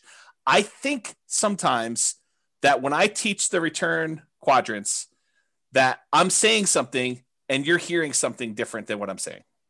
So try to sort of listen to what I'm actually saying and not what you think I'm saying, because there's a lot here, and it's a lot of detail. So really brief version, the top half of the return quadrants, appreciation and cash flow, those are speculative. We have very little control over whether or not properties are going to go up or down in value. And to a lesser degree, we have very little control over whether rents are going to go up or down and how much cash flow is. So in case you never picked up on that before, those are not really certain returns. Now, we can try to buy things where we're likely to have appreciation, where we're likely to have positive cash flow, but realize that's largely outside of your control once you acquire the property. We don't know, okay? Now, the ones on the bottom, debt pay down and tax benefits, those are less speculative. They are more certain. Did I say they are guaranteed? No. I said less speculative. We really don't, they're less likely to change, although they can change. Debt pay down less so, but tax benefits definitely a possibility. So realize, and go dig into this. I don't have time to teach like the whole class on return quadrants tonight, but there's some nuance there for you to understand about how that all works and what's really going on, and really dig in and find out like what makes up the return there and how does that really play out and what really impacts whether I'm going to see that going up or down, and what can I do about making sure that happens or doesn't happen, and what risks are there for me and how that all kind of plays out. Cash now is on the right-hand side. That tends to be your cash flow and your tax benefits. That's the money you can usually spend right away within the first year, within each year, I should say. Cash later is the stuff on the left-hand side. That tends to be appreciation and debt pay down. That's the equity you're building up in your property that you can only usually access when you do a refinance and get the money out, cash out refinance, or you sell the property. Okay, and then realize one of the things that I think most people didn't realize, and I definitely didn't understand like I do today, is this concept of return on investment versus return on equity and how those change over time. Specifically, how your return on equity actually decreases. It goes down over time. So that's something I didn't realize how that worked exactly, and now I understand it much, much better, and I think it's an important lesson, something I wish I had known long time ago. Also, the subtle point of once you pay off a property and exhaust your depreciation benefit, the tax benefits of depreciation, eventually all you're left with is unleveraged depreciation, whatever the raw appreciation is for your city that doesn't get magnified by having a loan on a property, and your capitalization rate, your cap rate in a property. So eventually your property returns, basically they are asymptotic and eventually become unleveraged depreciation and cap rate. So I think those were two things that were there. Okay. Any questions or anything before we get into new stuff? Nope. I handled a couple that we don't need to have just for time reasons. Okay, cool. So Nomad, this is one of the things I wish I had known about early on. I started investing primarily using the BRRRR strategy, buy, rehab, rent, refinance, trying to buy properties where I left very little or no money in a deal. And also buying creatively, like buying subject to or with wrap financing. Those were the two strategies that I primarily was using very early on. And one of the big issues with both the BRRRR strategy and buying creatively is this: poor property selection. You don't get to choose from all the properties available in the MLS when you have to buy it at a deep enough discount where you can buy it, rehab it, rent it out, and refinance it and pull your money out. There's a very limited number of properties where you could do that. And so you end up selecting oftentimes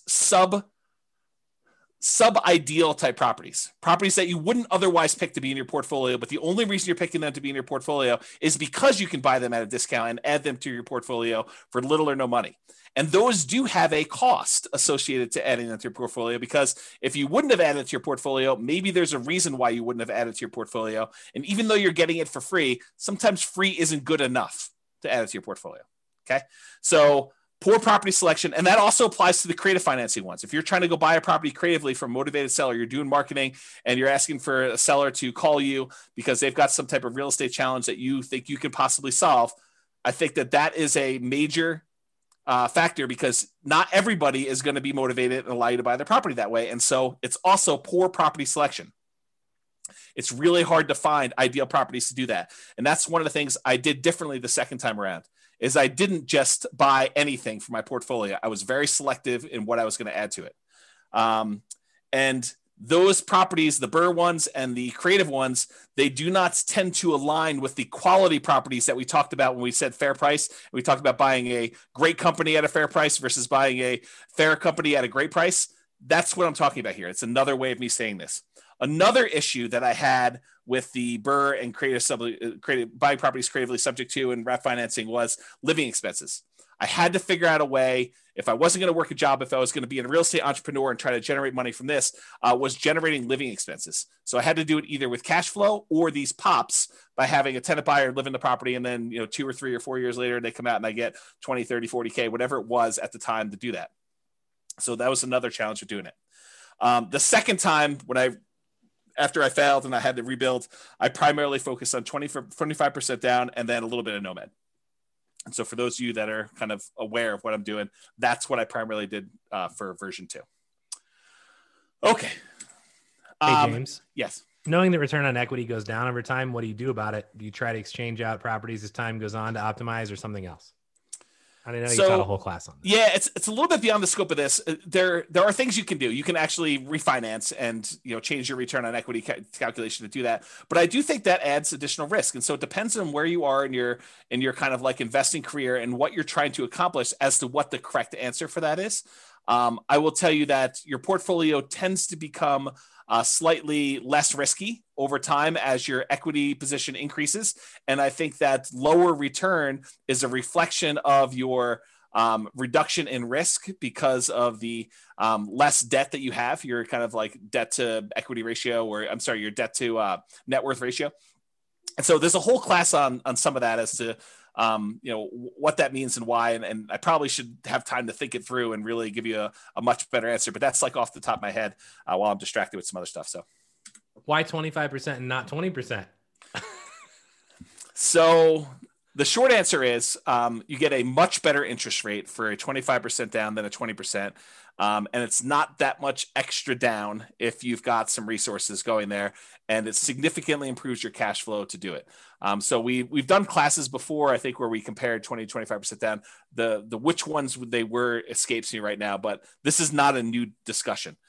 This kind of 20 versus 25%, we've talked about a lot in various other classes and showed you the numerical differences of why you want to do that. One of them is definitely the financing class, where I show you the difference in interest rate between a 20% down payment for an investor and a 25% down. It is way, way better. Like your cash flow significantly increases because number one, you're borrowing less. And number two, your interest rate is crazy better than doing the 20% down.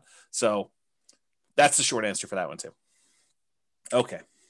So one of the things I wanted to point out, we talked about this idea of the first 100K, the kind of one that, Charlie Munger says is kind of a bitch to get to. And I wanted to show you just very briefly why Nomad can be an amazing way for you to get to that first 100K.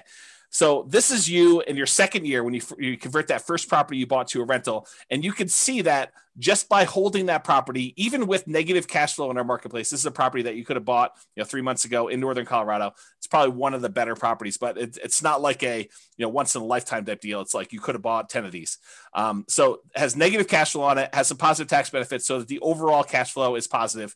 Appreciation on it was 11,000 or so, and debt pay down was almost $8,000. And so on that particular property, you made about $20-something thousand just by buying this. So that's in year one when you do it. When you do year two, the property made $23,000 in year two and $22,000 for the second property you bought. So between the two of those and the one from the year before, you're at like $68,000 towards your first 100K, which is crazy to think about. That's just you doing 2 Nomad rentals, 3 properties total, 1 you're living in and 2 rentals.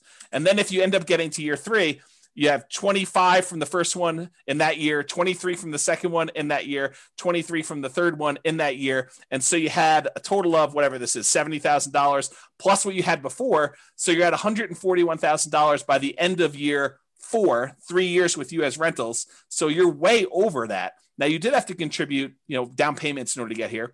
First one could have been 0, but probably 3% down, 5% down for doing some of those. But that's what's powerful about Nomad is it allows you to get these amazing kind of returns on the numbers. And I probably should do a whole class just on this concept of kind of getting to your first 100K, why Nomad is so fast for doing it. But one of the reasons why it's so fast is you're seeing 23% return, 25% return, 30% return on the amount that you invested, on your equity, actually, in this case, because it's a return on equity quadrant when you're doing that. And so I probably need to dive deep and do an entire class on that.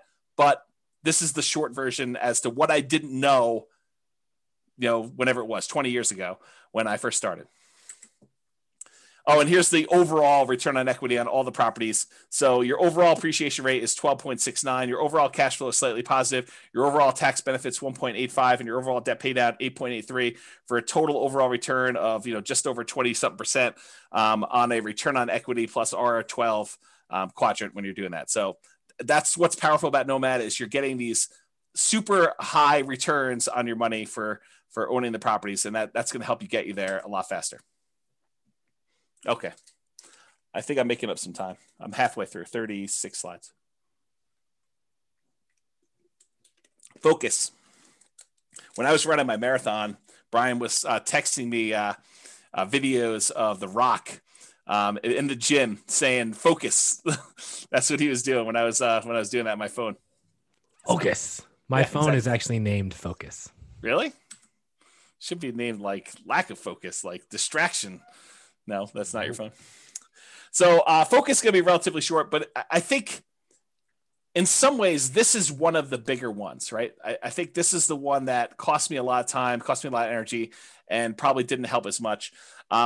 It's this idea of shiny object syndrome where, you hear about a new course on, I don't know, reverse wholesaling or option auction strategy or flipping houses remotely or virtual wholesaling or whatever it is that's the new attractive thing of the day, or day trading or buying domain names or whatever it is.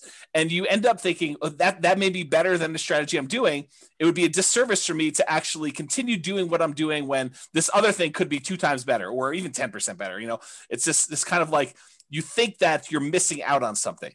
And I think I had a lot of that missing out sort of psychology going on, especially when I was younger, and I was looking for the optimal vehicle in order to get me where I was going to go. And I don't know if anyone else has had that sort of, thing where you feel like I got to pursue everything because I don't know what I'm missing. And I could be finding something that's so much better than what, this person's selling me as kind of like their course or their strategy. And so I had a lot of that going on. So I was always looking for something better. Yeah. Like a fear of missing out. I think that's a good way of putting it too. What I came to realize later on is an expert with well-used old tools is better than a novice with the latest, most high-tech, best tools available, because I think the expert has skills in using their tools and they can accomplish what they need to accomplish a lot of times with really great skill and have a really great finished product, where someone who's brand new, even though it's a slightly better vehicle, slightly better tool set that they have, a lot of times they just don't use it very well and they don't perform very well. And so I don't know, I would think really hard about jumping ship all the time and trying something new. I would just focus and be patient and implement a strategy that, is in the top 25% or 20%, 10%, whatever you find is your particular strategy. But I wouldn't jump around to gain a little bit of extra thing, because the grass is always greener on the other side. You think that something else is going to be way much better, and you try it and you're like, oh, I didn't realize this was going to be part of this thing, or I was going to have to deal with this nonsense and stuff like that. So I think that's another part of it. Yeah. I mean, if you've ever seen me use like a regular saw versus a power saw, like my cut is much straighter with a regular saw, because that power saw is out of control. Yeah. I mean, that's probably true, I guess. Yeah. And then here's the other part of focus. Here's a quote from the Bible: "Where there is no vision, the people perish, but he that keepeth the law, happy is he." And that's from Proverbs 29:18, King James Version. And I think about this a lot, because I think about how it was hard for me, and I think it's hard for a lot of people, that unless somebody lays out the entire plan in detail and thinks through the entire project and like says, these are the steps, this is where you'll be, this is what you need to do, I think for most people, it's hard for them, especially when they're brand new and they don't know what they don't know. They don't know what they're missing. They don't know what they need to do until someone lays out that in detail. It's really hard for you to have the vision of what you need to accomplish and how it gets you to your goal. And so this occurs to me, like when we started teaching Nomad, I realized right away that I need to put out, even if you guys don't use the 10-year plan of buying 10 Nomad properties, you need to have at least seen a 10-year plan so that you know, hey, someone has thought this whole thing through, and this is how you can get from 0 to owning 10 rental properties and what those numbers look like. Now, you may decide you only want to do 1 or 2 or 3 or 4 or 5 or whatever it is, but at least someone has laid out, 10, Brian says, but someone has laid out the entire plan for you and given you a vision. This reminds me of like someone who is trying to build a house without creating a blueprint first, or without creating some type of plan. It's like, does this board go here? Well, I don't know. I mean, unless you have a plan, you don't know if a board does go there or not. Maybe it should go there. Maybe it shouldn't go there. But until you have a very detailed, thought through, organized plan where you know all the pieces fit together and how they fit together and what order they fit together, you can get lost in this thing where you lose focus. You just don't know what you should be doing. So I think it was really challenging for new investors to kind of develop or see that a detailed plan of the future. So that's why we ended up teaching the Nomad the way we do. It's one of the reasons why I wrote the financial planner software, is because there wasn't anything available that made it easy for us to develop these plans and change assumptions and do all that. And then it's one of the reasons why I wrote literally the blueprints so you could take your plan and I walk you through what happens at different stages, all these different significant events and stuff like that. So I'm trying to help you with your vision process because I think that was something that was lacking for me. I thought my vision was this $100 a month times 100 houses. And if I had run those numbers through the real estate financial planner software, I would have saw really early on that was going to be problematic, especially if I did any type of stress testing whatsoever on those. So you want to add something to that, Brian, before I go on to the next one? No, spot on. Oh, you wanted me to add something because you were thirsty. Sorry. Well, I figured I would just ask that. And on a related note, I think this focus and the grass is always greener, I think those are related. But when I was first starting off, what I was told by all the people I talked to and all the books I read is cash is king. And I also heard cash flow is king. And so it was sort of like this somewhat contradictory advice, but I took cash flow to be king more so than cash. And maybe it was because I could see how I could generate a little bit of cash flow. I had a hard time seeing how I was going to generate large amounts of cash quickly to do stuff like this. So when I first started, it was still challenging in our local market, just like it is today, maybe a little bit less challenging, but not much, to find properties that had positive cash flow. It wasn't easy to do, especially quality properties. So I was doing things just like we teach in like the cash flow workshop class to improve cash flow. I was focusing on doing a lot of those things. The things that I was primarily doing was buying properties as, BRRRR, the buy, rehab, rent, refinance things, and also creative financing, because I didn't have 20 to 25% down payments. Maybe I could have scraped together 1 or 2 to do that. But after that, I was done. I mean, I would have been done buying. And so that was really hard for me. And I wanted to acquire more than just one property that had $100 a month cash flow. I was trying to do this fast. And I think that was actually one of the things that I probably made a mistake is I think I was trying to rush financial independence.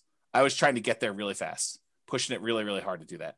And it's hard because I could see why some people might think it's conflicting advice when, Brian and I tell you, you got to work hard, you got to push really hard, you got to do it. But then I just told you that I think I rushed financial independence, but I don't see them as conflicting because they're definitely both true.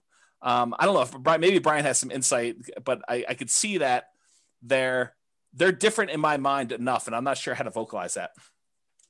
Yeah, I think I think the second part of that is, being smart and not over pressing to like ruin your chances. I think the first part is you have to put in the hard work, right? It's hard work versus don't press so hard and don't take risks that are unnecessary to get you there a little sooner. Realize that from all the other things we've talked about tonight, like it's not a like get rich or get wealthy fast thing, right? Yeah. Once you understand that I'm going to get wealthy over time, I'm going to use real estate as the means to the end for that, and why you're doing what you're doing, then I think I've got to go do a lot of hard work now. Right. And, as an example to this, right, someone asks, with the huge seller's market, houses going thousands above asking price, what is the best way to find a property at a fair price for Nomad? Right. And James may have a completely different answer, but my answer is hard work. Frickin' every property that comes on the market, analyze it. If it looks decent, go see it. Like, that's literally how you do it. It's just effort. It's like you continue to go until you find what you want and you never give up. Like, that's all that is literally the entire secret to my existence. Like, that is like the secret to all of my success, is that when people tell me it's not going to work, you're not going to make it, I'm like, whatever, see you when I get there. And then I just put the pedal down. Yeah, I'll answer that question slightly differently. And I think in our market right now, in order to do that, I would say you're not trying to buy 12 properties right now. Although the crazy thing is we could see appreciation and rents increasing for the next decade or more. And I would have made a mistake doing this. But I think if you're just trying to acquire one property, you're buying something that has good long-term economics. I think that's what you're trying to focus on, is buying something of quality that you would want to have in your portfolio 30 years from now. And it's possible that that property will have a dip in the short term, but I think over a very long period of time, if you pick a property of quality that is likely to have really good long-term economics, even if you're paying a small premium today, it's going to be cheap in the long run. And I think that's part of how I look at it now. Yeah. Yeah. So Dan says working hard does not equal rushing.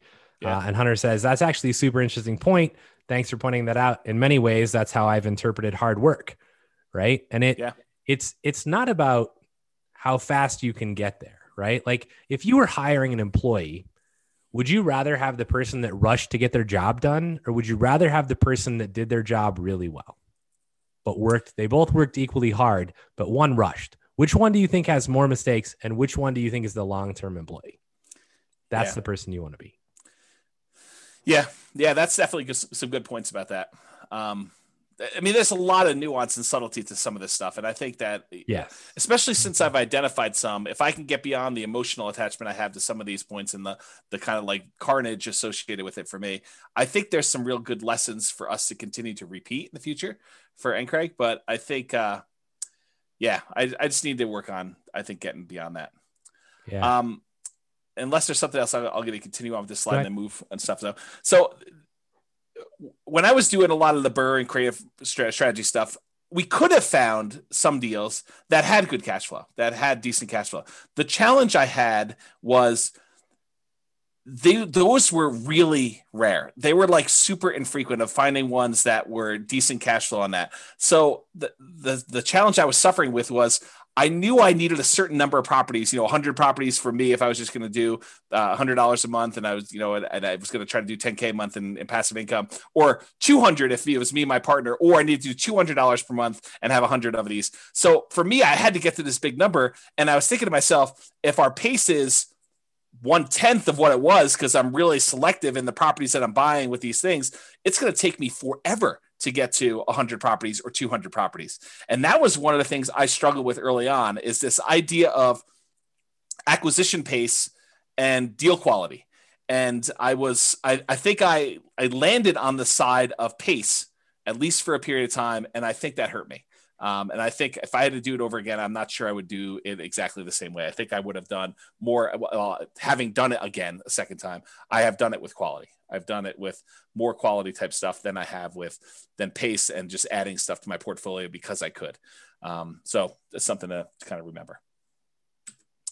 And this is a slide. I won't go into a ton of detail. This was in the cash flow versus appreciation class. And it talks about how markets historically, some of them have had really good appreciation. Some of them have had really good rent appreciation. There are some that have had negative appreciation, but really good rent. And so it's like, this is a breakdown of how many existed for each breakdown of market. And go watch that class, because I did a much better job of explaining that in that class. And this is probably a topic for more conversations. But what I did also want to point out is, just because a market had great appreciation in the past and great rent appreciation in the past does not mean in any way that that is going to continue in the future. I think that you need to understand what is driving some of these things and try to look into the future as best you can, because it's really hard to do, and try to say, Do I think that this is going to be a property that over a very long period of time is going to have very positive economic kind of like perspective, or a very good economic benefits of owning for a long time? Short term, it's really hard to predict. Long term, it's really hard to predict. But I think that's part of what you're trying to do, is trying to evaluate, where this will be at some point long in the future. And on that note, do you want to say something, Brian? Speaking of reserves, do you have a tool or chart evaluating the portfolio risk? That's a question. Yes. So in the Real Estate Financial Planner, there's probably 2 or 3 really good charts for risk evaluation. One of them is debt to net worth. The other one is a new chart. I'm not sure if you even got an email on it yet. It's liquidity, or account balances to debt. I think that's the other chart. So it shows you a measure of like how liquid you are in your account balances compared to your debt load. And then another one is the number of months of reserves for your entire portfolio. It adds up all the expenses on all of your properties, including rentals and owner occupants. It adds up all the expenses you have programmed in there for your personal like living expenses. And it tells you how many months you have of reserves for all those things for the entire portfolio. And you can see your kind of like reserve balance over the course of 40 years or 60 years or whatever you're running there. And I think that's another interesting metric. And there's more coming. Okay. Past is not equal to future. So, we talked about this idea about appreciation to past does not mean appreciation is going to be in the future. Cash flow to past does not mean it's going to be cash flow in the future. Just because a market has done well doesn't mean it will do well for you in the future. Just because a market has done poorly in the past doesn't mean it won't do well in the future. You need to try to understand the why behind it, which is really difficult to do, especially with unprecedented times. And we're not really sure like what's going to be the major factor in things and how those are all going to play out, but you have to do the best you can. And you may still be wrong. And I think that was a major thing that I had a problem with early on, is I had a fear of being wrong. And I think that still comes up today. I think that's part of the ego thing, right? Like being wrong and a feeling like I should have known. And I think that's definitely an issue I have going forward. But, maybe you're better at that than I am. I think the goal is to buy something with long-term positive prospects. Try to put the odds in your favor. Doesn't mean that you're not going to make mistakes. Doesn't mean that you're not going to fail. But I think trying to put odds in your favor and making reasonable size bets. Don't bet the farm because it's 51% in your favor. I think that's another key part of this. And that's one of the reasons why I like the nomad strategy, is that you can actually keep big reserves and buy a property and get really good returns on the small amount. And if something starts to go against you a year later, you can actually buy in again and take a better bet, because now the odds are even more in your favor because you're buying at a bigger discount or buying a slightly different market or whatever you have to do in order to continue to buy and acquire things correctly. And then market timing is a fool's errand. Trying to say the market's at its top, I'm not going to buy now, or the market's at its bottom, I'm going to buy as much as I can. I think that's really difficult to do. And there's a lot of people that agree with me. I've got a whole bunch of little quotes. I'm going to read you some of them just flying through. I'm not going to comment on all of them, but I do think that it's important for you to realize that I'm not alone in this philosophy that timing the markets is incredibly difficult to do. It's really, really hard, and it's inaccurate, and there's no one that's really been super successful at it. And some of these guys are the richest men in the world. And so it's not just James's crazy little idea. This is people like Warren Buffett and Peter Lynch and Charlie Munger and all these other guys about market timing. So Warren Buffett says, we continue to make more money when snoring than when active. And he's talking about not constantly buying and selling into the market. Bernard Baruch, or whatever his name is, only liars manage to always be out during bad times and in during good times. So it goes to show that. If you don't believe this, like I used to day trade. So if you don't believe this, try and go day trade and just try and get in when it's like bad and out when it's good, and like, good luck. I mean, it's just, no one can do it. Like, you might do it consistently for 6 months, but can you do it consistently for 20 years? Yeah. The answer is probably not. Here's Peter Lynch. Far more money has been lost by investors preparing for corrections or trying to anticipate corrections than has been lost in corrections themselves. That's Peter Lynch. Benjamin Graham, who's Warren Buffett's mentor, says, in the financial markets, hindsight is forever 20/20, but foresight is legally blind. And thus, for most investors, market timing is a practical and emotional impossibility. Another Peter Lynch things. I can't recall ever once having seen the name of a market timer on Forbes' annual list of the richest people in the world. If it were truly possible to predict corrections, you'd think somebody would have made billions by doing it. Good point. Daniel Kahneman says the average investor's return is significantly lower than market indices due primarily to market timing, them trying to time the market. And we've discussed that before in class. I've shown stats on like, hey, people tend to get out too early and they don't hold, and then they try to buy back in and it's already higher and they end up losing the entire gain. Totally agree. John Bogle, the inventor of index funds, basically says the idea that a bell rings to signal when investors should get into or out of the stock market is simply not credible. After nearly 50 years in this business, I do not know of anybody who has done it successfully and consistently. I don't even know anybody who knows anybody who has done it successfully and consistently. Yet market timing appears to be increasingly embraced by mutual fund investors and the professional managers of fund portfolios alike. And I think that applies to the real estate market as well. Here's another Warren Buffett quote. We've long felt that the only value of stock forecasting is to make fortune tellers look good.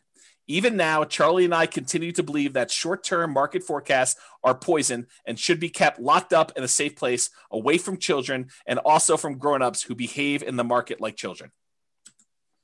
And part of that comes back to like the shiny object syndrome, right? Yes. You're like, oh, I'm doing this. Oh, that looks really good over there. I could make more money. And then you switch. And then guess what? You're getting in and out at the wrong times because you're just switching. Right?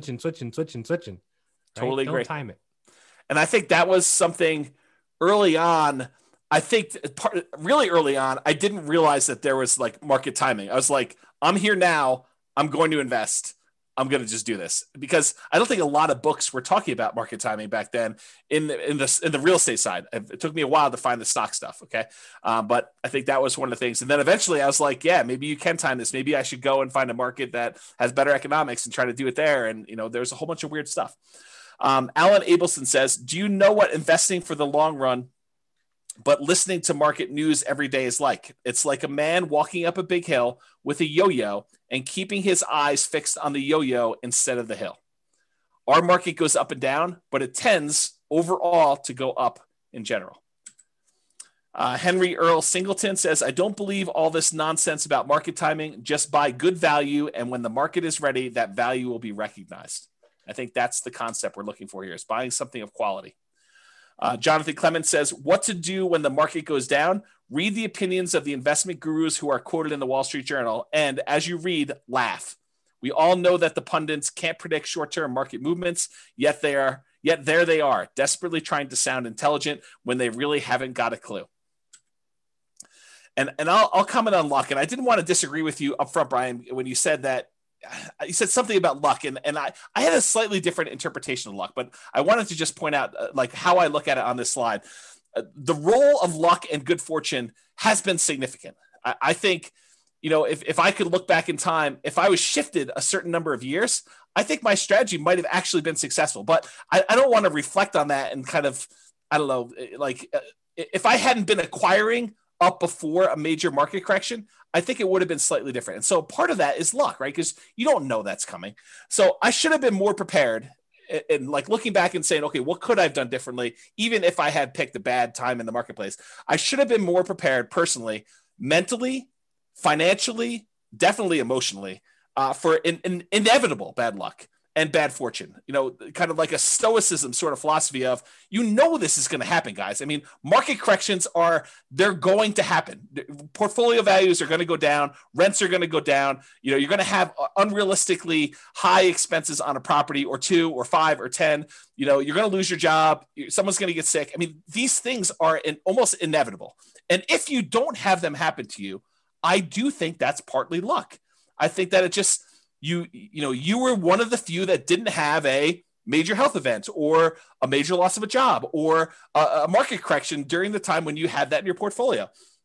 And so I think going in here thinking that that's not going to happen to you, that you're going to invest and the market's not going to correct, I think that's folly. I think that you should mentally, physically, financially, emotionally prepare for having that sort of correction and thinking it through as to what that looks like and what can you do about it. Being smart, in my opinion, is planning for these things, whether they happen or not. If you don't have them, you're lucky that they didn't happen for you, not that you were lucky that things went well for you. I don't know. That's sort of how I look at it. And I'll point out like 2 more points. That I don't know if Brian wants to comment on some of this.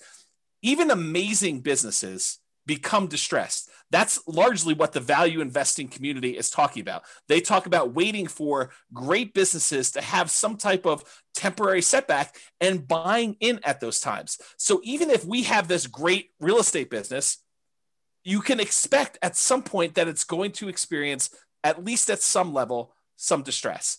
Now, I think part of it is preparing yourself for that distress and realizing that this is not a knee-jerk time for you to get out of the market. And I'm talking to myself, by the way. This is not a knee-jerk time for you to get out of the market and, you know, for you to not be prepared to kind of weather the storm. I think that that's the time for you in some ways to double down and buy in, or at least kind of like prepare yourself for that period of time that you have to do that. So we are off. The final thing I'll say about this, and I'll let Brian kind of comment. We're often making decisions with incomplete information and subjective, very personal biases. So we believe certain things about what's going to happen, how it's going to happen, and stuff like that. I think they're very subjective. I think they're very personal to us, and they could be based on historical experience. They could be based on you not knowing. I mean, they could be based on just, you know, things you've heard, how you were raised, all that other stuff. But we're never going to have a complete 100% view of everything that's going to happen, everything that has happened, everything that could have an impact. And so just you have to get good at making decisions in partial darkness. I don't know, Brian, do you want to comment on some of that? Yeah, I don't know what your disagreement with my definition of luck was. I think you just said something like, you know, you weren't lucky or something like that. And I think that everybody has some aspect of luck, right? Maybe it was when we have to go rewind it if we're going to do that, but it was something about how, like, you know, you just happened to be investing during a time when everything has gone really, really well so far for you. And I think you're planning for a rainy day, but if you had started at a different time, it might not look exactly the same. Maybe that's what it was. I don't think it would look exactly the same. I think I was in a position where, had I even started in 2007, which, you know, Dan even makes a comment, right? In here, the advantage of real estate as compared to stock is that you're dealing with a real tangible asset. A big chunk of my portfolio was bought just before the 2007 burst. It never affected us because rents were coming in and we weren't selling the properties, right? So they had enough, I assume, in reserves to cover whatever was happening. And you know, obviously in depth about my situation, but my guess is that if I had bought a bunch of properties in 2007, I would still be okay, right? But I think there are definitely events. And I think this is the hard part about life, right? So in poker, you could be holding kings and I could be holding aces, and we could say, we could literally turn our cards up. I would shove my entire, you know, pot in, my entire bankroll in every single time against you. Because I would win. I would win every single time. Right. And I'm an 81% favorite, roughly. It's 80 point something, but I'm an 81% favorite. And what poker players and what investors and what I think people in real life don't realize is that odds are odds based on an infinite amount of time. And so literally for my entire lifespan, it is possible that James just every single time his kings beat my aces. And this happened at the poker table as well. But like, it's you literally see this. And so this is what makes investing or poker playing or anything really difficult, because if I go to the poker room for a year in a row and every time I make the right decision, I get not rewarded and James wins all the money. Yeah. And I'm like, I'm making the right decision. And it turns out I could be the best poker player in the world, which I am not by a long shot. Right. But I could be, but I would never actually realize it or have any physical evidence to show me this. Yep. And so I may be the best real estate investor in the world and I invest at perhaps the wrong time. And then I get totally hosed by the market or some exterior factor. And then I just quit. And I never actually become to realize. And the problem is, even in my lifetime, I may not realize it because it's based on an infinite amount of time. Right.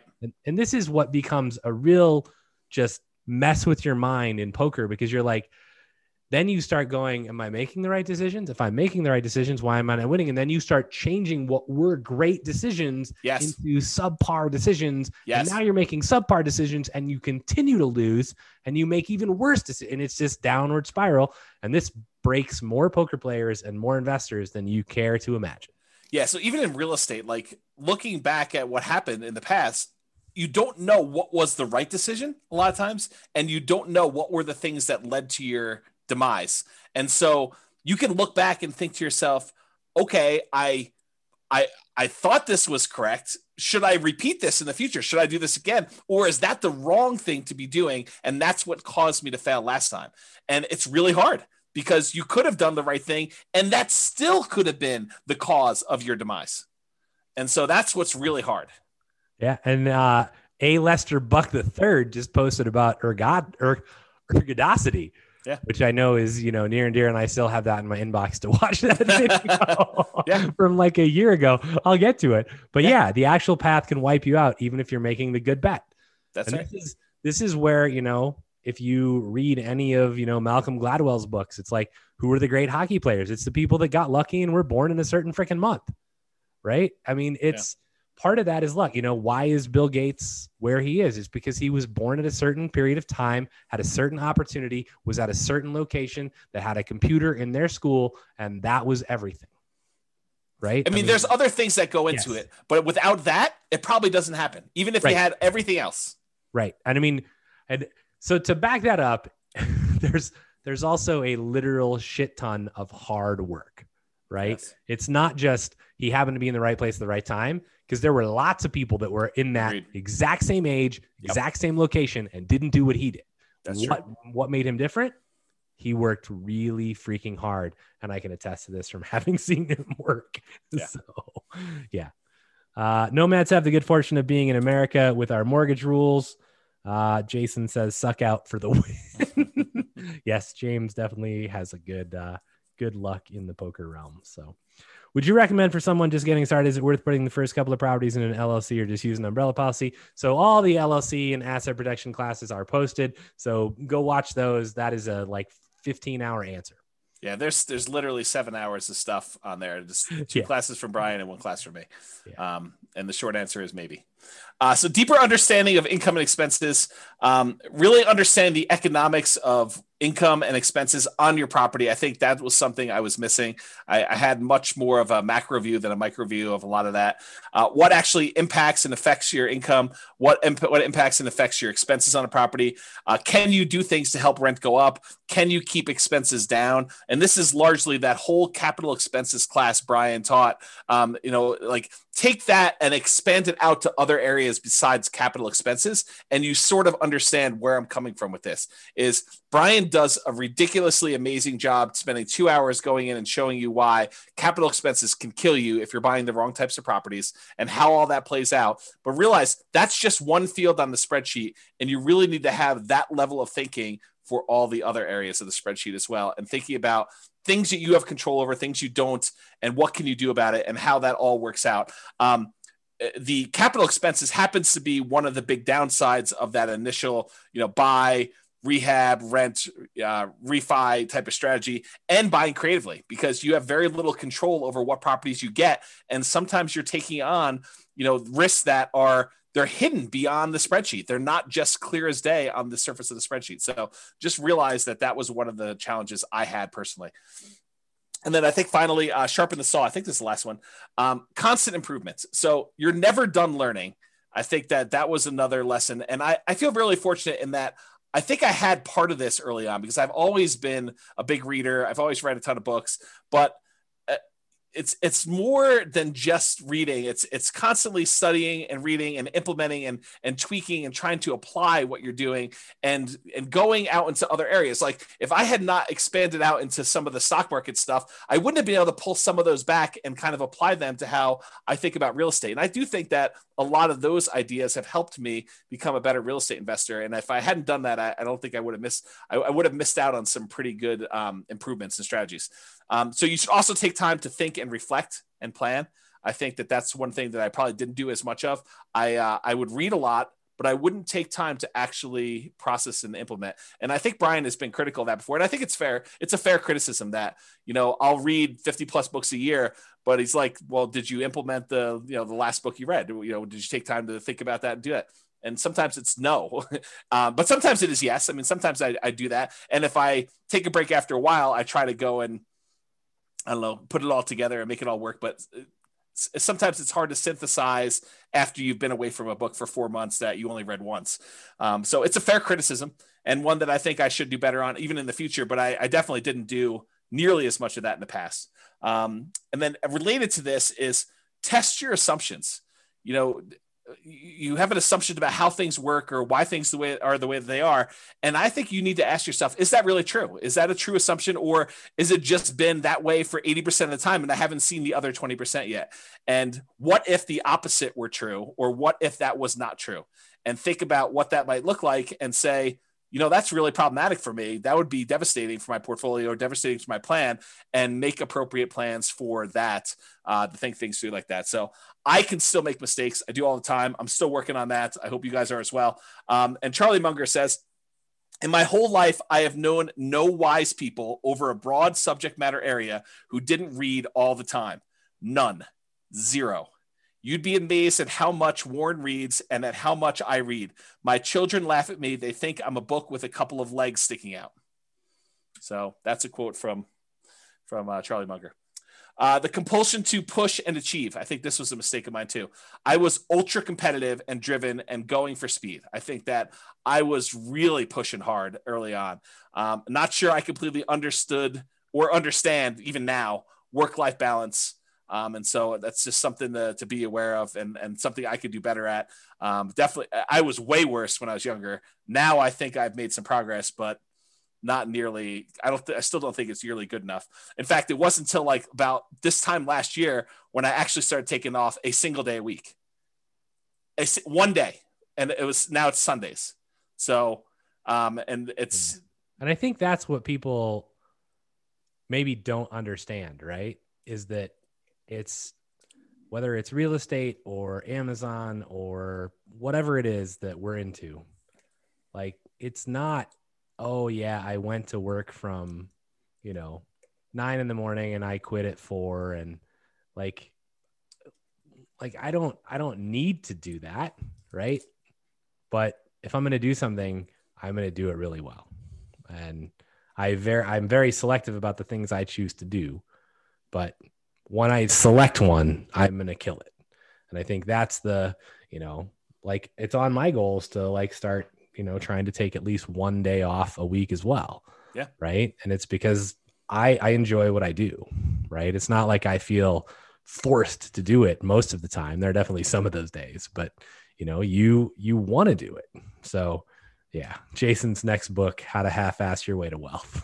Yeah. It's called Nomad. Nomad while playing Hearthstone, Jason. That's what that's called. Yeah. So over the past few years, I've been taking more me time, and even more so lately. Like we were in the hot tub at the beginning of the year, and I was telling Brian and Royce, I was like, for me, if it's not hell yes, it's no. And I'm being much more selective about who I decide to work with. I'm being much more selective about projects I take on. I'm definitely giving myself a lot more downtime and trying to work on health, mental health, and physical stuff, despite looks to the contrary from my COVID-20 that I put on since COVID started. But I think those are things that I did not know early on that I'm definitely making some better improvements with. And once you get your first 100K, I think it's easier to try to find balance once you've made some significant progress towards your goals, because then that's sort of takes some of the pressure off of you to do all of it yourself. Is that you've got some asset base that's growing, and now you can afford, for lack of a better term, but I think it's a pretty good term, for you to kind of let that do some of the lifting for you to get you where you need to be. So it's hard to justify doing that when you're not at 100K, and probably even more than that, honestly. If it was me, you may have different goals on that, but I think you get to a point where that starts being enough, and now you're sort of okay, I can definitely not coast, but do less than going crazy 7 days a week, 24 hours a day, doing that. And I'm trying more not be stupid now than to be smart. And I know that sounds like a weird thing, but I'm just trying to avoid making major mistakes. And if I had to do it over again, I bet you I would take that approach a little bit more rather than trying to be the smartest guy in the room or, or associate with the smartest people in the room and try to make really smart decisions. I might try to just not make mistakes and avoid losing and sort of put myself in a position to let myself win rather than forcing a win. I don't know if that's a good way to think about it. So that's kind of where I am with that. Yeah, I mean, that analogy plays really well to EV and to poker. Like if you sit down at a poker table and you're trying to like beat someone else, you're doomed to lose your money. Yeah. And I think early on I was more of a I'll beat you sort of personality. Like I cannot overstate how competitive I was as a younger guy. Like, imagine someone just ridiculously competitive. And I'll just doesn't take a lot of doesn't take a lot of thinking for me. Yeah, for you, I agree with it, and I think I see a lot of myself in the competitiveness with you. But like, this is how competitive I was. My brother skipped a grade in like first grade, and because my brother was having some challenges, just socially more fitting in than anything else in elementary school. By the time I was ready to go into first grade, they wanted to skip me a grade in elementary school too. My parents said no. So my brother held this over me for 10 years. Every time we'd get report cards and we'd compare them and say, I got, 6 A's and, an A minus and you got, whatever it was. He'd be like, yeah, but I skipped a grade. So this is like every day, homework, all sorts of stuff. So I actually pushed really hard to skip grades in high school. That's how competitive I was. I pushed to try to skip grades in high school so that I could actually catch up with my brother.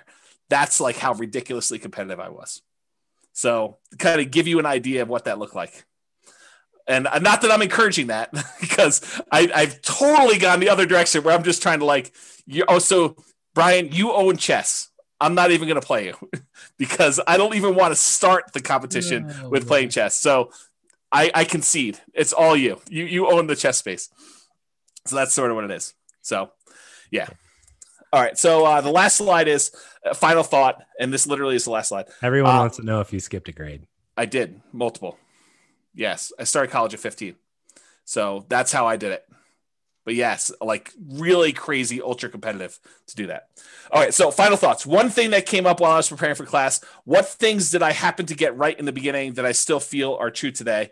That's sort of like the opposite of what do I wish I knew when I started? It was sort of like, well, what things still are true today that were true back then? That could probably be a whole different class. I didn't write that down, but I thought that was an interesting kind of like side note that occurred to me while I was doing this. All right. Only 11 minutes over. So far. Any final questions? So I got lots of comments. Oh, okay. So I think, on the reading thing, it's very interesting, right? Because James acquires lots of knowledge and breadth of knowledge and reads a ton of books. And I read books almost out of necessity. So tried to make him spit his juice out. But I will say that, one easy way to avoid reading as much as James is have a best friend that reads as much as James does, and then sit in a hot tub with him and tell him your problems. And then he can tell you all the books you should read. And then you tell him, well, what's the point of that book? And he tells you the 5-minute synopsis, and now I don't have to read shit. Right. It's amazing. I mean, you speak the truth because I think you're 100% correct. If you've got someone else who's reading 50 to 100 books a year and they have decent retention and they're relatively good at, I recognize that particular issue you're having. Let me tell you about 4 different resources for that. And here's what they say about them. I don't know. That's super helpful. I think I wish someone was like that for me. I mean, I wish I had someone that could read 50 to 100 books. I would have to read like 500 books a year. Right. Yeah. Because I would first have to read every book you've ever read, and then I would have to read 500 more a year in order to have a breadth wide enough to be useful. Yeah, so that's crazy. But yeah, I mean, and I think really, I mean, I say that somewhat in jest, but I mean, James is an amazing resource, like not just for real estate stuff, but I mean, he's just an amazing best friend and amazing resource in general. But I think my overall point in that is you need to surround yourself with people like that. Like, this is part of not failing as hard when you fail, is if you have people around you who are like, okay, you know, I understand what you're going through. Let's talk about it. And you can at least, if nothing more than get it off your chest, which James hates to do. Right. But having the people around you that are going to support you through that process. I mean, huge setback in my life. I went through a divorce and James was there every day. So, and it makes a difference. So find the people that care about you. Somebody in their comment says, this is from like a long time ago in the presentation, but I highlighted it because I wanted to come back, right? It says, so much value in a great mentor, one that has a tried and true and approaches and has made money doing them. And I have this thing about mentors. This is kind of a pet peeve. You know, when we used to teach live classes, you know, people would come up after and be like, hey, Brian, will you be my mentor? And I'm like, who are you? And it's like, so I think there are great advantages to having an amazing mentor, but if you as their mentee are not delivering value back to them, then you need to reevaluate your relationship. So I think that is the one point I want to make on that, is that you should be delivering value both ways. And sometimes that seems hard because you might be like, well, if James is going to be my mentor in real estate, how in the hell would I deliver any value to him? Well, there's a lot of ways you can deliver value, right? I mean, James is amazing at lots of things, but James needs advice on other stuff too. So, you know, James needs to share stuff, you know, every once in a while, you know, in a hot tub once a year or something. I don't know. But, you know, I think I look back to when I met James and I sought James out because I had basically heard that, you know, James is the person I needed to talk to. And, you know, he talks really fast. And I was like, great, because I listen really fast. So let's go. And so I met him and we ended up sitting down and talking for a while. But, you know, some of the first conversations we had, like I went to him to find out what to do for real estate investing, but he very quickly learned that he could turn to me to bounce his business ideas off of. Right. Sure. And so we would go on hikes and spend 3 hours talking about what his business strategy was. And that wasn't an expected thing, right? Honestly, I was just looking for like, okay, who's the best freaking resource for me right now because I want to do this, right? And it turns out, well, for me to actually get what I needed, I had to deliver value back. So make sure that you're doing your mentors, you know, well in delivering value, and it could come in many different ways. So let's see. It's time to start reading comments. Skipping grades, we covered that. Thank you for your honesty and for sharing. Really appreciate you. You guys could offer an ultra premium class, James in the hot tub sharing thoughts. We are going to do a hot tub class at some point. Oh man.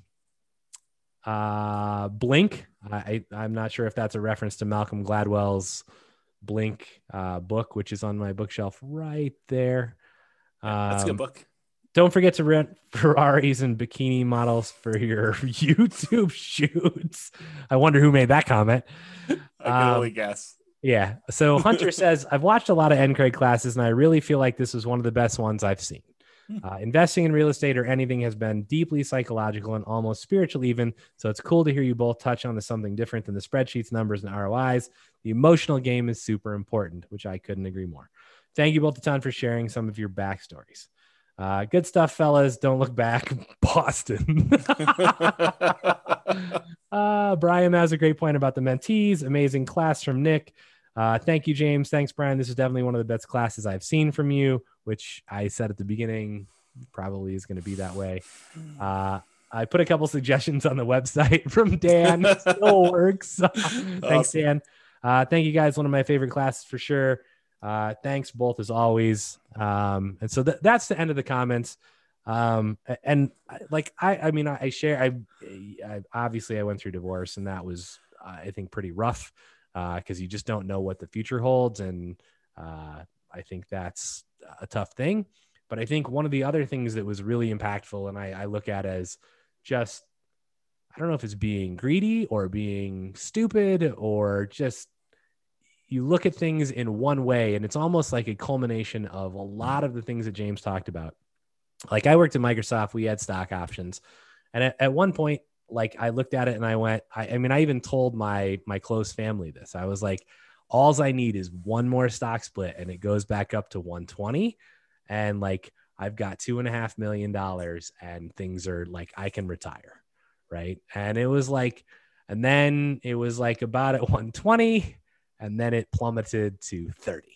Right. And you watch what you thought in 2 years would be $2.5 million turn into dust. And I can tell you that was horrific. And like, you're like, okay, well, how do I deal with this? And it's like one of the things I lost a lot of sleep, much like James did, because for me, that was like, I had pushed really hard. Right. And it was like all of that reward was suddenly gone. And so how do you deal with that? I mean, it's very difficult to come to terms with. It's very like hard to understand, like, okay, is that 10 years or 20 years for me to get back to where I was? Will it ever happen? Like, you have no idea. And in some form, you lose your self-confidence. Yep. You continue obviously to work, but you're like, man, like, what an idiot. I should have, like, when it hit $1 million, I should have just sold it. Like, what was I thinking? I was 25. Yep. Like, what could I have done and invested $1 million in at 25? Like, WTF, right? So, and Jason says, you know, hey, is that why you don't invest in stocks now? And the answer is no. I think my answer for that is, like, I have zero control over the stock market. And I've done long-term investing and very, very, very short-term investing, like down to the hours, and had the SEC like call me on the phone and be like, you owe us money. Like, you can't do what you're doing. And I'm like, call me in 3 days, click. So, you know, I think, you know, that part of it is I can control a lot more of the real estate that I invest in a much more detailed way. And it's, for me, it became put all my eggs in one basket that I deeply understand and watch that basket very closely. Yeah. And it's not like I don't have other sources of income, right? I mean, we obviously have an Amazon e-commerce business that does really well, but, you know, it's, you know, over time, I develop multiple sources of income. So, and I think that's prudent for every single one of you. Every time you buy a house, it's another stream of income. So, you know, continue to do that. So, Carlos says, thank you so much. Best class ever. Thanks a lot for sharing your experience. Jason says, makes sense. Thank you. And then great advice as always. Thank you so much. So I don't know that I have anything else except get out there and buy some houses and work your ass off and get wealthy slowly. Yeah. All right. I feel a lot better now. I mean, now that it's done, although I still feel sensitive, like it's out in the world, but hopefully it helps some people. So I appreciate you guys being on here and allow me to do that. So thank you. I think it helps a lot of people. I think this is like the better version of the Halloween class that we've taught, where it's like, what could possibly go wrong with your investments? Your house could burn down. People could cook meth in your property. Yeah, I think that's like, the reason I don't like that class. It's like a bitch session for everybody's like complaining. And that's like the person who comes there for the first time, who's got like the littlest bit of hesitation over like, you know, toilets and tenants calling them. They hear these horror stories and it's like, well, I'm never invested in real estate. I mean, you saw me, I like failed. I came back. I mean, it's possible I could fail again. I don't think so, but you know, I think that's the better version of, you know, it's not, you know, tenants calling you at 3:00 in the morning, you know, especially if you have property manager. So, yep. I don't know. Yeah. Okay. We got love for you guys. Thank you, James. Thank you, Brian. Excellent class. You guys are all very welcome. So I hope I at least help somebody. And I don't know. I feel a lot better now than I did at the beginning. Stay hard. Oh, that's good.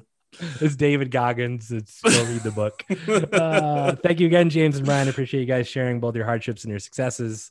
You bet. You're more than welcome. So, all right, awesome, guys. Well, I'm gonna go grab myself an ice cream. Feel a little better about myself. Boston. So, listen to Boston. Yep. Yeah, that's what Mitch says.